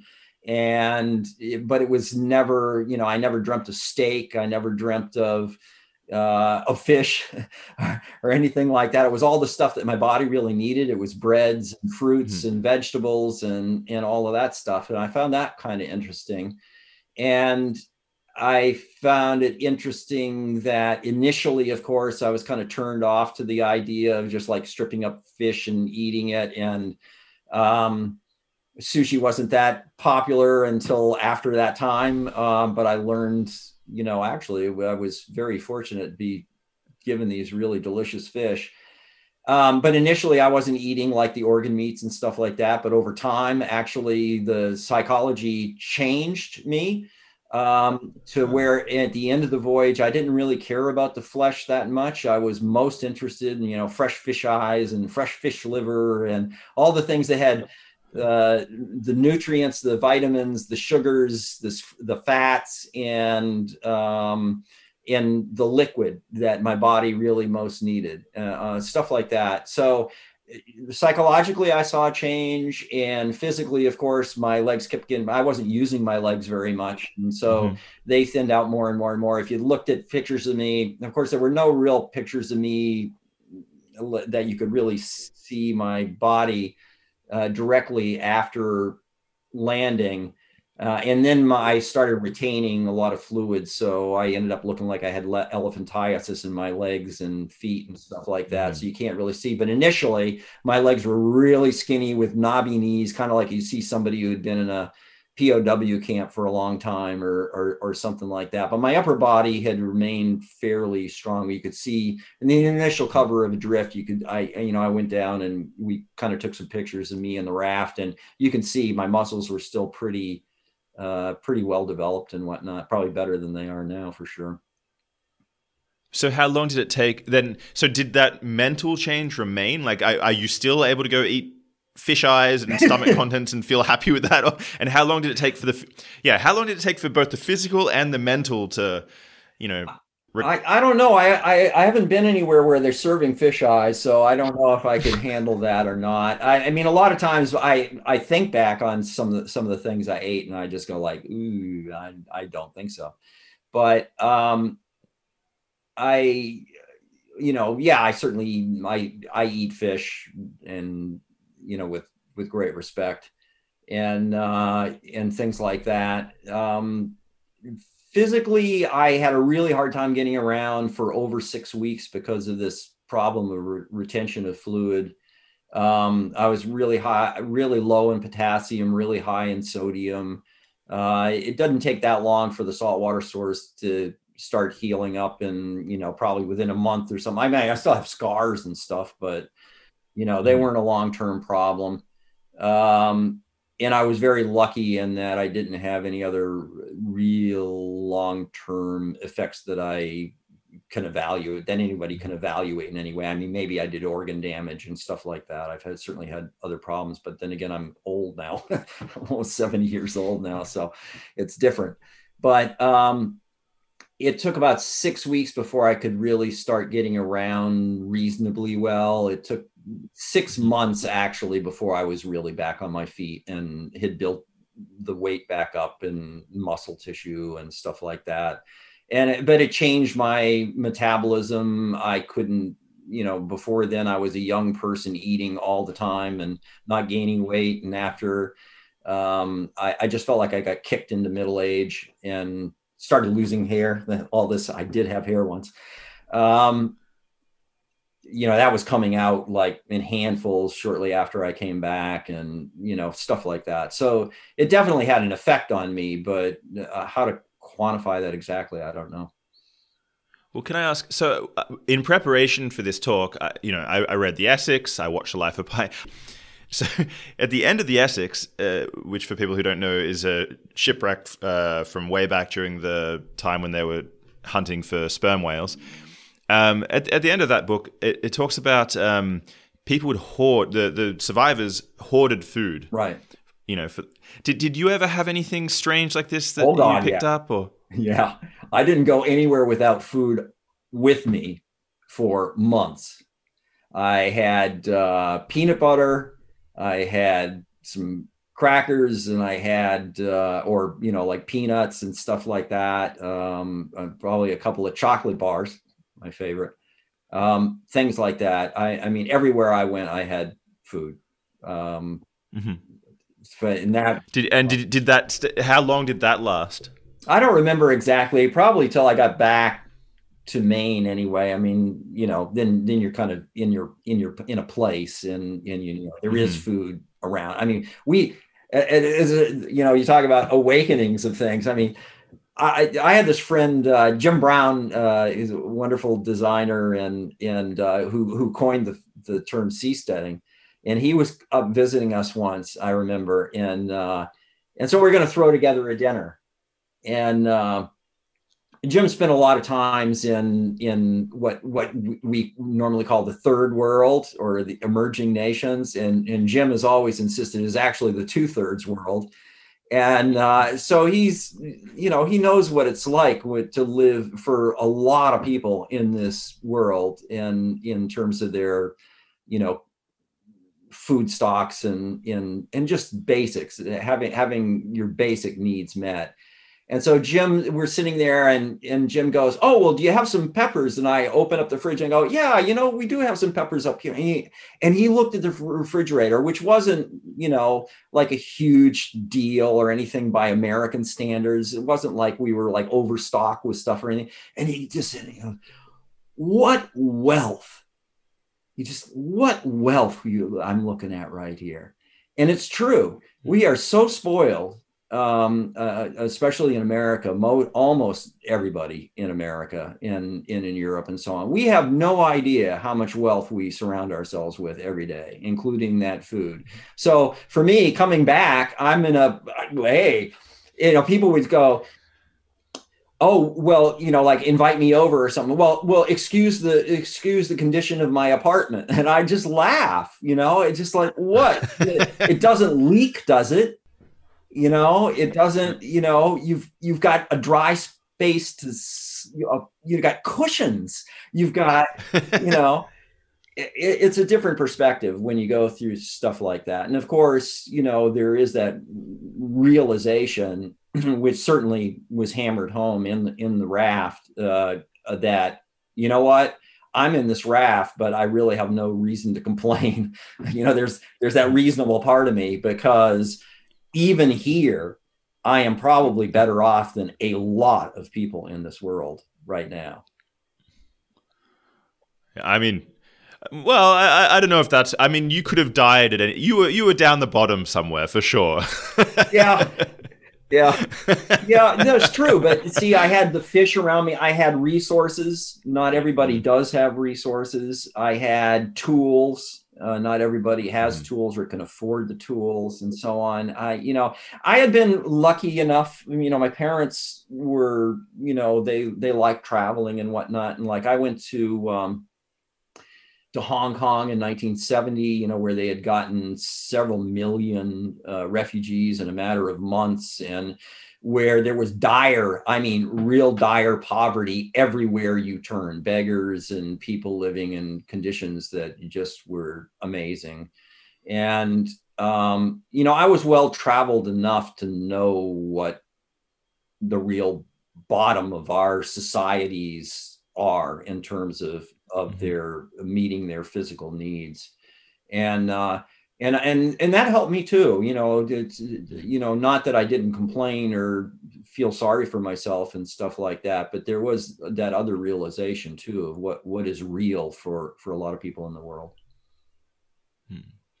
On a practical side of things, you mentioned the Dorado hitting the underside of the boat. You were also attacked by sharks, right? During your I was fortunate there too in terms of comparisons to survivors in the Pacific generally. Some people, like, I knew there was a couple of survivors, but not only the Baileys, I think, who had a lot of problems with sharks, but Bill Butler and Simone Butler, who were adrift for 66 days, I don't know, maybe 5 or 10 years after me, something like that, in the Pacific. And they had to learn how to live with sharks surrounding the raft and smacking at it and stuff like that 24/7, basically. So I was fortunate. I had individual encounters, and usually they were mostly interested in the ecosystem that had developed around the raft and that basically kept me alive and eventually brought my salvation. Sharks are predators are certainly a part of that. And so sometimes the first one was just a hammerhead that, kind of came over to check me out, and fortunately just slid under the raft and wasn't interested and swam off, to, ones that would come up under the raft, bash the bottom of the raft and, kind of goes flying off the top of the ocean a little bit, and me poking at them with my little spear, trying to get them to go away and whatnot. So I had some individual experiences with them, and they were certainly not unfrightening, but I was fortunate. I was able to drive them away with a little spear, or they'd lose interest and swim away and stuff like that. The most persistent one was when I hold the bottom tube of the raft, and it was like a buzzard, almost as if it could kind of sense that something was really wrong here, and he was just going to bide his time. But I eventually got a really good hit on him with the spear, and he just disappeared. I guess you were probably moving around quite a lot when how much were you in the water when you had the hole in the bottom of the boat? Oh, none. None. I never got out of the raft. No. I mean, so did part of the raft go? Was water entering the raft? Oh, yeah. In terms of the raft itself, I don't know. You can picture it as I don't know. Do people know what inner tubes are anymore? I can put up a picture of it on the screen. Yeah, okay. Well, there's one tube on top of the other. And when the bottom tube was holed, it not only loses that volume of the tube, but if you look at the shape of a displaced vessel, it's that entire volume there that's keeping you afloat. So when that collapses, all of a sudden the whole raft is, and plus the bottom of the raft now, water pressure is pushing those tubes up. And so there's this big bubble on the inside, which goes up to basically water level. And so it meant rather than having, like I would guess a foot, 14 inches, maybe 16 inches of freeboard, I had a couple, 2 or 3 inches of freeboard. So that meant there was a lot of water washing in and out all the time. And it made it impossible to fish. It made it impossible to produce water because I had to deal with these solar stills about every 15 minutes to get any production. It made it, moving around on the raft was like walking in rubber quicksand, and I have all these saltwater sores. And then I was worried about my legs sticking down into the ocean in this fabric for other creatures to bump them or grab them or whatever. And plus the raft is now no longer this thing lightly floating on the top of the surface of the water. It's dragging kind of through the water, and it's not really going very fast anywhere. So it was a nightmare to do it, to get it. So I was wet a lot, which wasn't helping anything. It was just awful. All of these problems, and then a shark circling. Yeah, just to cap it off.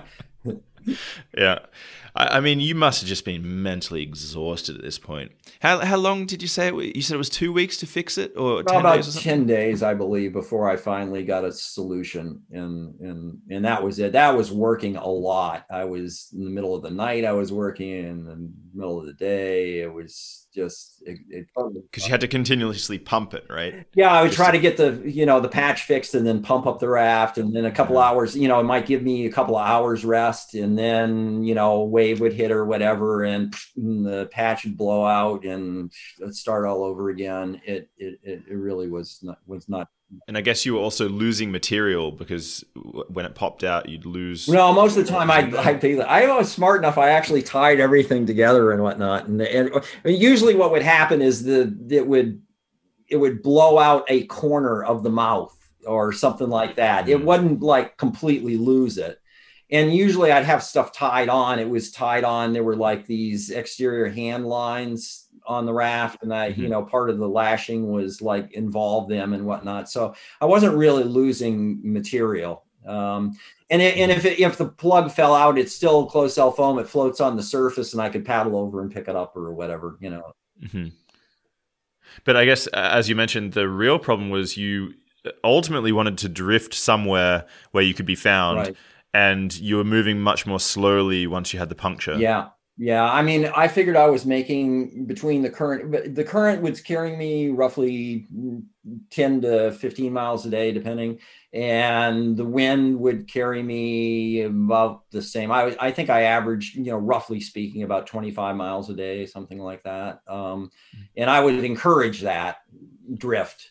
The way I positioned the raft and all that other kind of stuff. But there wasn't a lot, and I could control my, drift direction very slightly, which was important because I wanted to keep myself south, because I didn't want the currents and the winds swing towards the end of the voyage, and I could have easily missed the islands and then get swept up in the Gulf Stream and caught in the gyre, taking me back to Europe again. So, anyway, I was pretty fortunate. I was also very fortunate. I was unfortunate in that if I had drifted sort of south, I could have hit the Cabo Verde Islands in 400 miles or something or other, through a few hundred miles. Yeah, there's no longer direction I could have gone without hitting land. But I was also very fortunate in that the current and the wind were very consistent. And there was only one 24-hour period where I sort of took this 360-degree loop. But most of the time I was drifting pretty straight on to the Caribbean islands. See, this is one of the things that if anyone without your background had been in this situation, they simply wouldn't have known how to do any of it. They wouldn't have known how to direct the boat. They wouldn't have known which direction to direct it in any case. Did you? How do you know how accurate you were with your positioning? Yeah. In hindsight. Yeah, I ended up, I don't know, it's kind of complicated. Again, I go into detail in the book, but basically I made myself a pencil sextant. A sextant's really just a fancy protractor to measure angles. And I was measuring the angle of the North Star, which gave me roughly my latitude. I was worried about drifting north of 18 degrees latitude because that's where I'd miss the islands. And I was, sighting on this thing. It wasn't a very accurate piece of equipment, and I'm bobbling around in this little raft. It's hard enough on a small boat to get a decent sight. So, but generally speaking, I thought, I don't know. I think I'm about maybe 16, 17 degrees, whatever. I can't even remember what it was now. And I ended up being a little bit further south of the latitude that I calculated, and I was off on the longitude. Of course, I couldn't calculate that because I didn't have an accurate timepiece or tables or any of that other kind of stuff. But my estimation of speed and distance I was basically 100 miles away from where I thought I was, or where I hoped I was. But I wasn't sure about that either. I told myself, I said, you're probably full of shit. You have no idea where you are.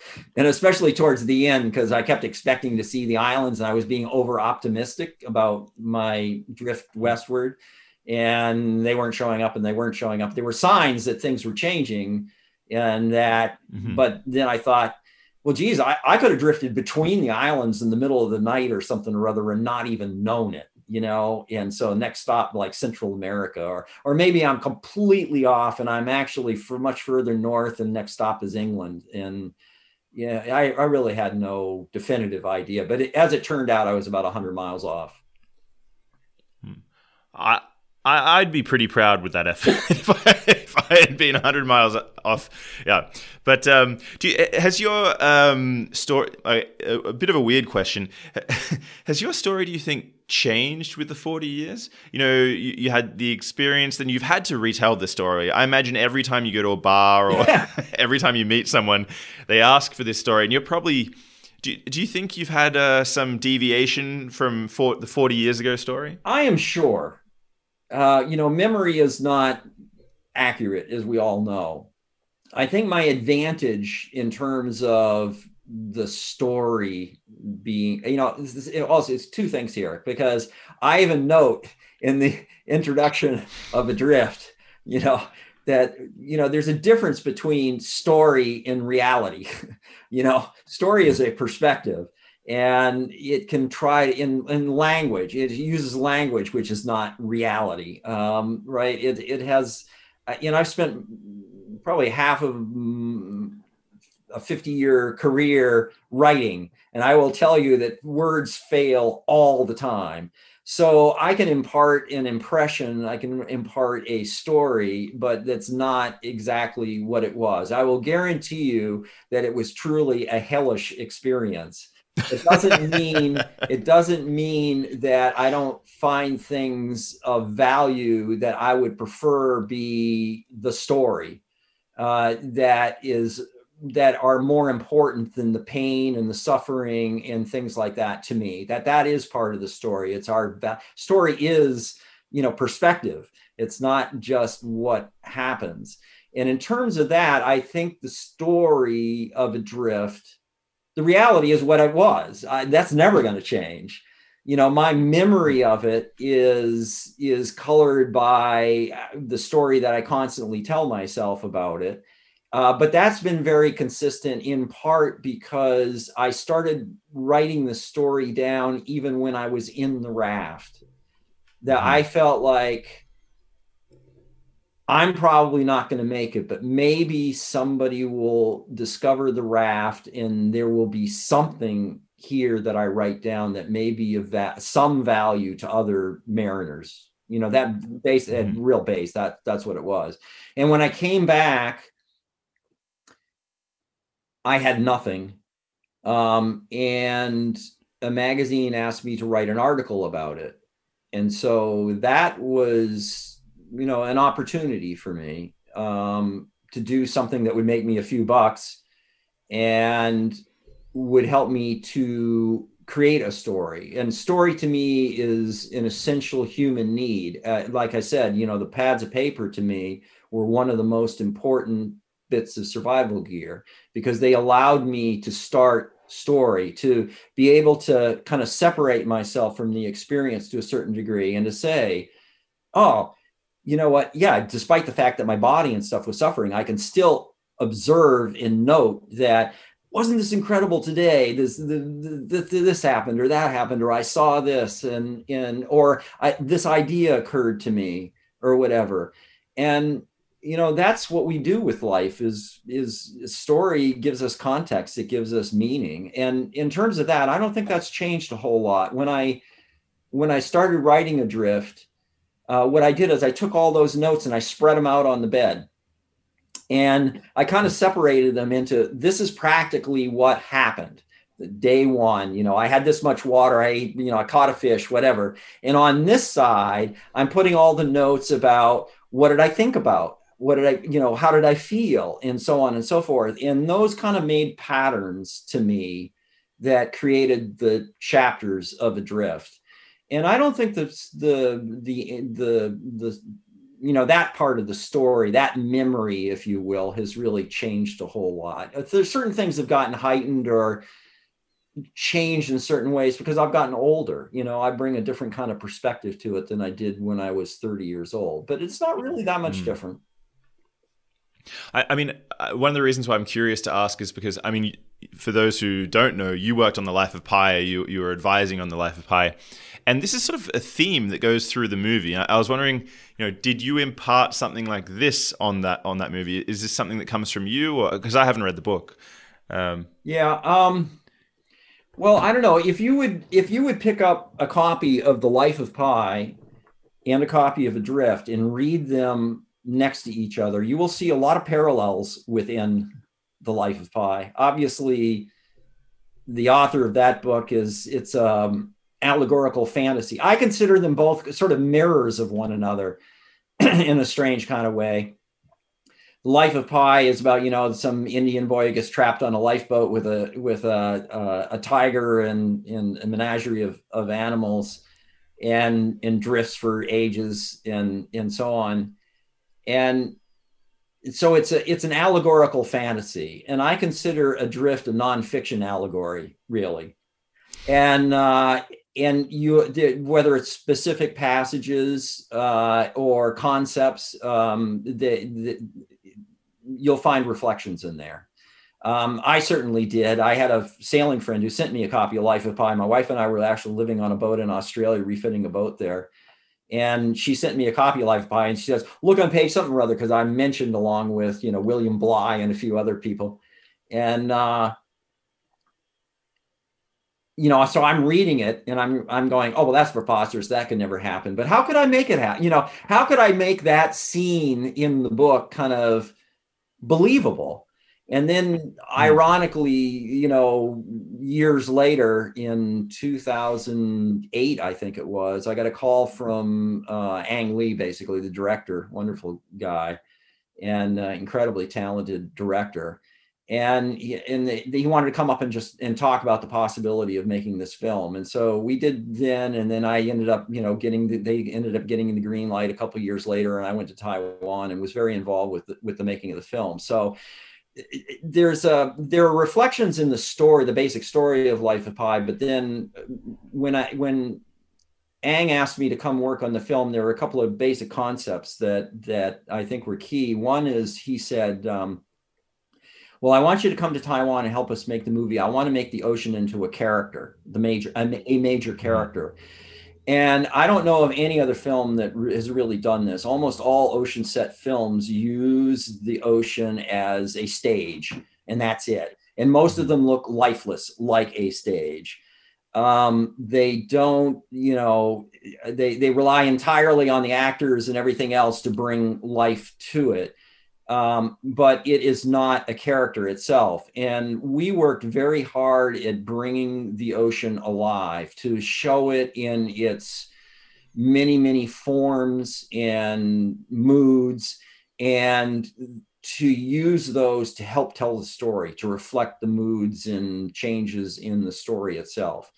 And the other thing he said when I got to Taiwan was, I said, well, Ang, what do you want me to do? And he said, well, I want you to make the movie better. And I said, well, that's That's great. I appreciate that you think I could do that, but it's not very specific guidance. Can you be any more specific? It's a lot of latitude. Yeah, and he says, well, I want you to bring authenticity to it and to make it believable. So my role was always to lobby for what was real, which of course is not always in sync with what everybody else needs, the cameraman's lighting or whatever it is. But that was my primary role, was to try to bring authenticity to it and make it real. And I'd make props and design props, and like the little raft the raft he created, had a big role in that. And but even setting up for scenes, or I ended up basically directing the wave tank, doing wave tank tests and studies, and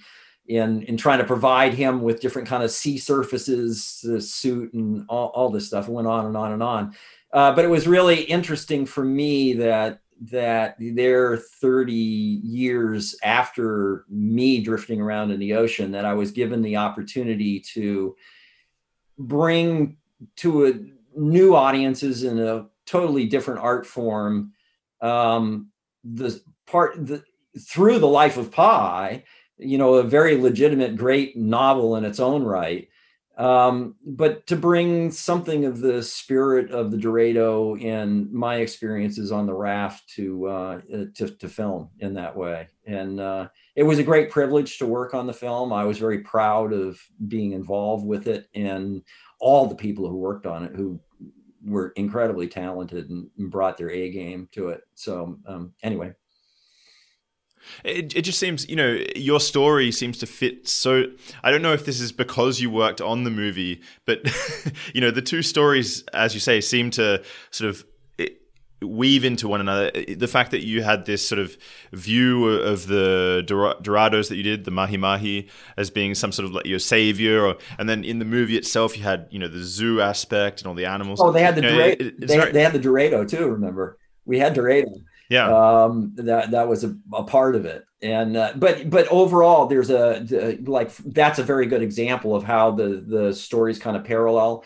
And in The Life of Pi, as he gets to, we go through the stages of survival, first of all, in a way that I've been talking about, the same kinds of things that I went through, an adaptation, feeling like, and then you have the very big ups and downs, and, the budding relationship with the environment, basically. And there's a scene looking down on the lifeboat in Life of Pi, and all these fish and sea creatures like all around it, and so on.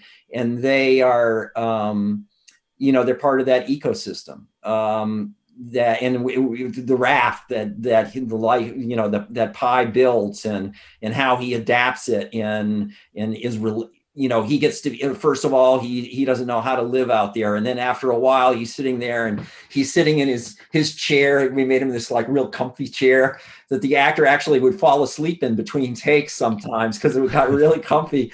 And but the character itself, himself actually got very at ease there. At some point, he's playing drums, and he's, watching the dolphin jump and stuff like that. And so he's going through a lot of the same emotions and the same stages, and the relationship with the environment is a very big part of both stories. And there is even a specific scene that relates to what I was talking about before, the A View of Heaven from a Seat in Hell. Because I was telling Aang about different, realities at sea, and I was saying, well, one thing that happens very rarely, the sea is always alive. It always kind of has this breath to it, and we always try to use that in the film. It's never just flat like a stage. But there are times where it's been very smooth for a number of days, and you get these incredible reflections where you can't, at night especially, it's very difficult to see, you see no clear horizon, and where the stars are very bright. So you have the Milky Way like coming overhead and dipping down to the sea and almost wrapping around you. And you feel like you're literally in space, like you're floating in space. And I wrote about this in my little log. I actually had the life raft looking like a little flying saucer going through the space, And there's a scene in Life of Pi, which is kind of, we call it the tiger vision scene, where the boy is now real wild. He's become the the wild creature himself. And he's looking down through the ocean with the tiger, and they're kind of the fantasy of all the different creatures and all that. And then it pans back, and it pans way back. And in the middle of the screen, you see this teeny, teeny, teeny little lifeboat surrounded in stars. So that's one of the scenes. I brought a few specific scenes, and I mean, I had some influence in scenes, but another one was the whale that is so iconic, jumping up out of the ocean. Of course, it comes down across the raft, but that actually was inspired by a delivery I did many years later in 1985, where I was on deck by myself, and this mother and baby whale just came straight up out of the ocean, about 100 yards away from the boat, just streaming bioluminescence, and boom, back into the ocean. And I'm like, and I had, a crew with me at the time, and I went down to wake him up, and he was, and so I was the only person in the universe to see that at that time. And it just made me, that's one of those visceral things where it's like, oh my God, I just saw something that nobody else has probably ever seen before. How well did the movie capture that, the image that you saw then? Oh, it was quite different because, I was just there, a passenger, in reality, I had been a passenger, just going by, and there it was. And it was just that feeling of being in the middle of nowhere, but in the exact right time, in the exact right place to see that. So I think it captured that, but of course it was different, applied in a different kind of way in the film. I guess also in the film, he was trying to signal to boats, and you also had you weren't able to get the attention of the 9 boats that you saw. How did you eventually get rescued? So you drifted over towards, I suppose, the Caribbean, and where were you in the end when you were rescued? I was just off of the island of Marie Galante, which was named after, I guess, Christopher Columbus's second voyage to the Americas. It's just off of Guadeloupe in the Caribbean, just north of Dominica. It's a small island. It's not really a tourist island. And I got up close. The night before, I started seeing light, the loom of lights, and I thought, oh, maybe they're, but there were a lot of them, quite a few of them. So I thought, oh, well, maybe it's a fishing fleet, which is a good sign. But they were quite far off, and I kept getting up because I could only maybe catch an hour of sleep at a time before I cramp up or whatnot. And so I constantly getting up and looking around, and the loom of light, they were basically there and there and there, and they didn't really seem to move. And then I saw a pulse of a lighthouse, so I knew that I was close to land. And the next morning I could see the island, some details in the island, and I was closer than I thought I was, but I was going to be a really dangerous landing because the north half of the island was all coral cliffs with 3,000 miles of ocean smashing into it, and the south side of the island was it had a beautiful beach, but coral reef outlying the beach, which would have been really difficult to get across in one piece. So I was kind of preparing myself, and well, maybe I can paddle along, influence my drift enough and get around the south side of the island and land in the lee of the island or something like that. And then I heard this engine from an outboard, and looked out, and there was a boat coming up to me, and 3 guys in it. And what I didn't realize immediately, but would later be aware of, was that they had come out to find fish, and fishermen, being smart guys and being what a friend of mine calls naturally literate, they come out and they saw all kinds of birds hovering above the raft. And they knew, oh, there's probably fish out there. And they never fished on that side of the island before, but they decided to that day. They hadn't been very successful on the other side of the islands. And so they came out to find the fish, and they found me. And the only reason, frigate birds were hovering above the raft, because their primary food is flying fish, which is the primary food of the Dorado, and they see the Dorado, and they actually almost work together sometimes. Like Dorado will, drive the flying fish out of the water, and the frigates will dive and grab the flying fish. So again, it was, part of the story, if you will, which hasn't changed, which is, how the Dorado became my companions and spiritual creatures, and fed me and almost killed me, but in the end brought my salvation as well. And so they took me into the island, and that was the end of that story. What was the feeling when you when you first saw the island and you heard and saw this boat? What was going through your head? What did you have? I'm not sure if I can't give you the entire story. You got to read it. Yeah, okay. But it was a good feeling. There is kind of key element of how I felt. And I did something which probably kind of surprised me as well, honestly. But it made perfect sense to me at the time. It concluded. I've been through life, and I've had many, I call them whole experiences. Sometimes they're within 24 hours. I'm sure, everybody has this kind of thing where you go through something and it has a pretty well-defined beginning, a middle, and an end. Mm-hmm. And it all seems to come together and make sense to you, in both in your head and in your heart. And this was one of those times where it was almost like that was a miracle to me, that, mm-hmm. These guys came out, they found me, it was definitive end, and it tied up all the loose ends, so to speak. Mm-hmm. So. And so, so you've got on the wall behind. I was exhausted. I'll tell you that. I was pretty tired. Well, you'd have to be after 76 days. But yeah. So on the wall behind you, you have your spear gun and what you were using to catch the Dorado. Yeah. What else did you? So where is the raft now? What do you have a bunch of stuff that you kept a hold of, or? No, that's pretty much it. This is my disaster corner of my office, actually. I think it's you've had other disasters? I've got, everything's different everywhere else. I've got, photos of boats, and I have a Dorado skeleton above the door over there that was given to me by the prop master in Life of Pi, with whom I worked pretty closely for a long time. Just a beautiful structure, natural design.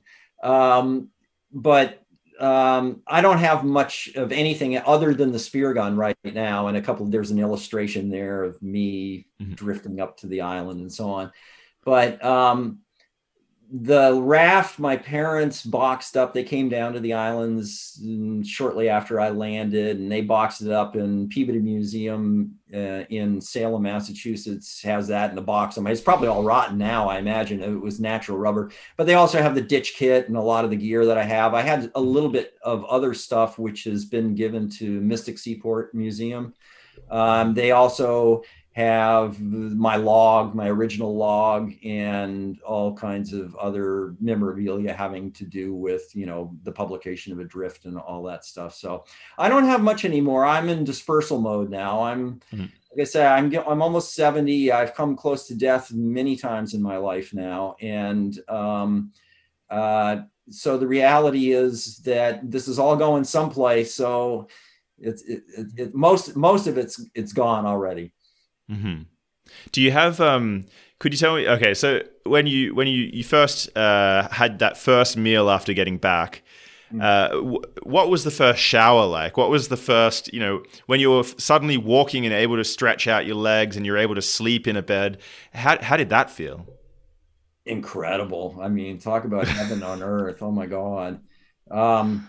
Well, first of all, I had incredible. Anybody who's been on a boat for a while, like you go out for an afternoon even, or maybe a day or something, and you come back and maybe you're standing in front of the urinal and the whole room's spinning or whatever, and you have that motion in your head. So my motion was really intense. First of all, I had a hard time standing up. In fact, I fell face first on the beach when I first got out of the boat. And, so, and like if I wanted to walk 100 feet, I would be almost literally bouncing off the walls of both edges of a room before I got to the door, that kind of thing. And that lasted for quite a while.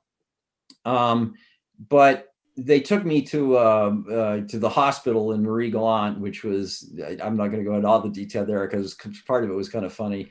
But they brought me food. First of all, the doctor comes in and he goes, well, you've been out in this raft and I don't think we can give you solid food or anything like that. I said, well, wait a minute, wait right there. No, I want to eat. And I told them that I'd been eating fish and stuff like that, but they wanted to be careful because you can overdo it as somebody who'd been starving for quite a while. And but they brought me this tray of food in that had root crops and all this stuff. Every single one was just incredible. I'm telling you, I felt like in a general sense, I felt like all of my senses were plugged into an electric socket. Everything was like day glow colors almost. Anything that wasn't blue, red flower, anything was like mind blowing. And I could just. And even when I was in the room, there was a guy down in the kitchen of the hospital washing dishes and stuff and singing. Beautiful voice. And just to hear that was just like, bring tears to my eyes. It was just incredible. All these miracles we're surrounded with all the time that we don't appreciate, and I certainly was appreciating everything. And, but the anesthesiologist at the hospital, who was from France, and she had heard I had landed, I guess there was a bit of hubbub around about this weirdo who came across the ocean. And she invited me to her home that night for dinner. And she came very kindly with a basket of food and stuff to the hospital in case I couldn't move. I said, no, I want to get out of here. I want to go. I want to have life, Yeah. And, so she took me back to their place, which was wonderful. I had ratatouille, incredible. Took a hot shower the next day, it was like the next morning, looking like Robinson Crusoe, cut my beard, all that stuff. It was fantastic to be amongst people, to have luxury, to have a comfy place to sleep that wasn't wet, all of that, simple things, but just great stuff. Are you able to channel that a little bit? You go out into the fields and you see a red flower, or the sun's coming through your window, hitting you as you're asleep in your bed in the morning. And can you sort of remember that moment, sort of channel it and get back to it a little bit? To some extent. A certain degree. I mean, like I say, everything fades in time, you start grumbling about the same old stuff and things like that. There is a part of me that, just like I had different voices on the boat, there are different voices in my head all the time too. I mean, maybe I'm a schizophrenic, I don't know, but they can remind me when I take a shower about how much water I'm using. It's going down the drain. That, just snuggling up to my wife at night, what a luxury that is, and how blessed I am. So, yeah, talking about it, actually, sometimes right now, I'm feeling pretty teary-eyed sometimes. I had a couple of guys out here, I don't know, it's probably 3 or 4 years ago, I guess, there's a documentary being produced about adrift now. And he was out here filming stuff. And at the time I had the log and all that stuff, and I hadn't looked at it in, 30 years, 40, whatever it is. And so he had me reading bits and pieces out of it. And it took me emotionally, it takes me right back there. I can be back there sometimes. I don't really, like I say, I appreciate being able to talk about the story of adrift, about the things of value that I witnessed and felt about it. But I don't want to be there either, because it really was a view of heaven from a seat in hell in many ways. So yes and no. Yeah. No, I was just hoping that you could pull some of the heaven across with you through your life. Definitely. When I get teary-eyed, it's not because I'm unhappy. It's because I recognize this is something that really changed for me when I came back and I saw two people just relating in a way, holding hands in a touching way, people being kind to one another. Those are the things that really move me. and take me back to the opposite of that, that was in the raft. That really gave me a perspective of what is of real value. Can I ask, when you first were interacting with people, the conversations were you having, were you just flowing in words, or was it hard to start talking again after 76 days of not speaking to anyone? No, I never really was, I hated talking in public, and even getting up in a group of 4 or 5 people and saying anything was petrifying to me. But I think I've always been a bit of a blabbermouth, and Well, you tell a good story. People are often, kind of shocked by single-handed sailors, because we go off in fairly long periods of time being alone, but we're all pretty gregarious when we get together, around the bar or whatever. And I was so delighted to be back on terra firma, to not have any wants, and to, people were being very kind to me, and all of that. So I was happy to talk about it, and did. So following the event, where have you been? you got back into the boats, and you carried on. So what's the furthest you traveled? What's your favorite trip? What's your geez, that's impossible to say. I don't rank things like that. I love different experiences, and some of them are just fantastic experience. Sailing across the Pacific with my friend Russell on his proa was definitely a highlight of my life. It's a very, very simple boat, basically an ocean-going canoe. And it's something that people hadn't really done before. I've done a number of things, some of them bigger things, some of them quite tiny things that very few people, or maybe nobody's done before. Life of Pi is a perfect example. I mean, it was a film that 3 directors kind of gave up, that Hollywood thought was, quote, unfilmable. And, we were doing a lot of things. The joke on the set was, the adage in the movie business is never make a movie with kids, animals, or on the water. So we're doing all 3, and in 3D, which was kind of a newish technology.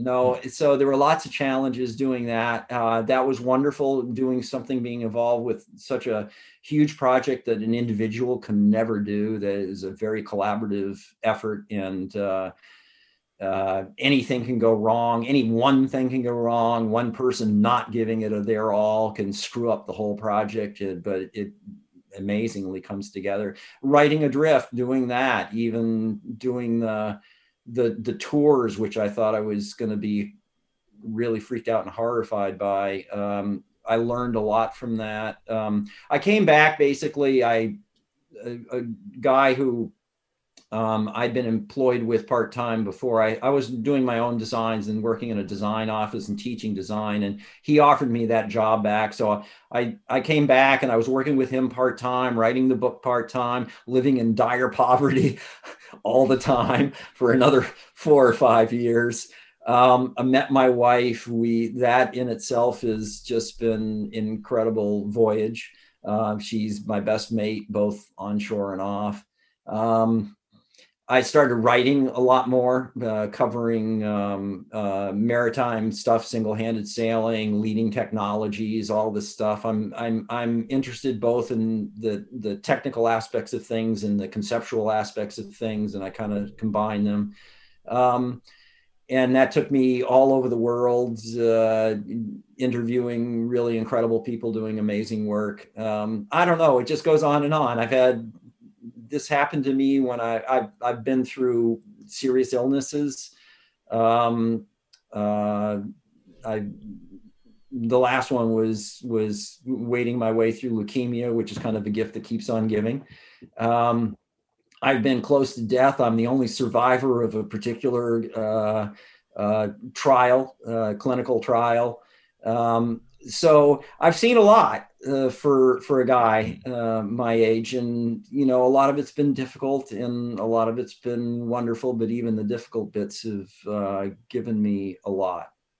So no regrets on this end for sure. Has it? Has your outlook been sort of forever shifted by this event? In your survival of leukemia in this clinical trial, for example, do you think your perspective was useful there? Oh, Or? absolutely, a lot of parallels, and that overall a lot of what I've done, both in a kind of techie specific way. I've done a lot of work with safety, survival, and seamanship in my field. But it's also taken me outside of my field. I've been involved with all kinds of survivors, people who've been, let's say, just a smattering, a film crew that crashed into a volcano, people buried by avalanches, people who live in abusive homes. I got involved with a children's home that deals with youth at risk, everything from, classroom bullies and in gangs to kids who were really badly abused at young ages. I've seen all of these things and learned a lot. And the more I see, the more I realize that we're all kind of in the same boat all the time. I mean, we just don't always realize it because it's not so critical all the time. And so, yeah, my perspective was changed for sure. And I'm very happy in many ways that I went through the drifting experience at age 30, because life is full of these challenges. Nobody gets, as I say, nobody gets out of here alive.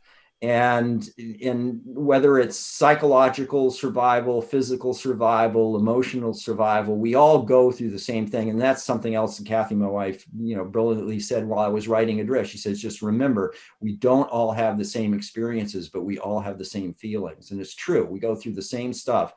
So yeah, I learned a lot that was really valuable for the rest of my life. I knew the difference. I still know the difference between wants and needs. And that's an important thing to know.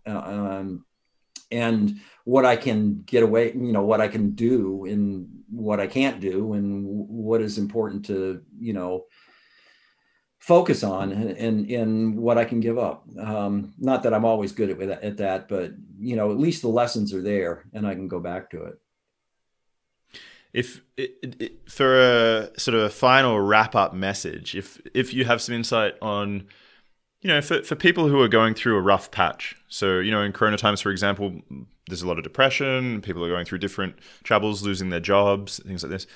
In general, for people who are going through something where they don't think they can continue, or where they're really getting piled on by the world in some way, everyone's got their own sort of things to deal with. Do you have any advice for people sort of going through hell? As Winston Churchill so once brilliantly put it, when going through hell, keep going. Put one step in front of the other. As I've said, no survivor I've met has ever thought at the beginning that they were definitely going to make it.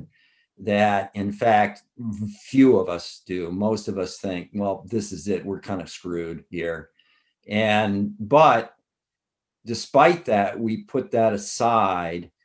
We have the end goal in mind, but it's not fixed, first of all, because life is going to take us a different kind of way, and might take us to a surprising end that might be completely different from our goal. But even with my goal being the islands, I have it in mind, but what I'm focusing on is where I am. It's a very present kind of thing, dealing with what I have to do right now, and what is the achievable step.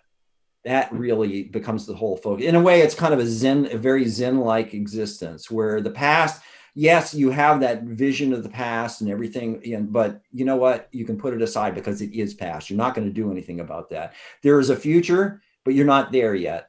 what is it that I can achieve now that will be positive and get me towards that direction? And touching the void, a guy falls into this crevasse, he's all broken up. He needs to get down the mountain, but he's not thinking about, oh, the whole way down the mountain, what am I going to do after that? He's focusing, how do I get to the next rock down the hill?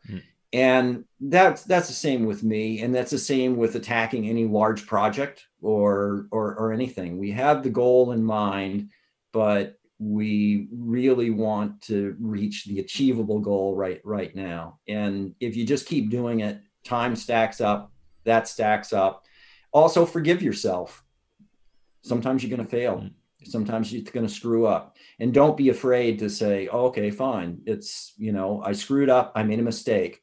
One of the wealthiest men I ever personally knew said that, he says, I learned a long time ago, accept when you've made a mistake and cut your losses right there.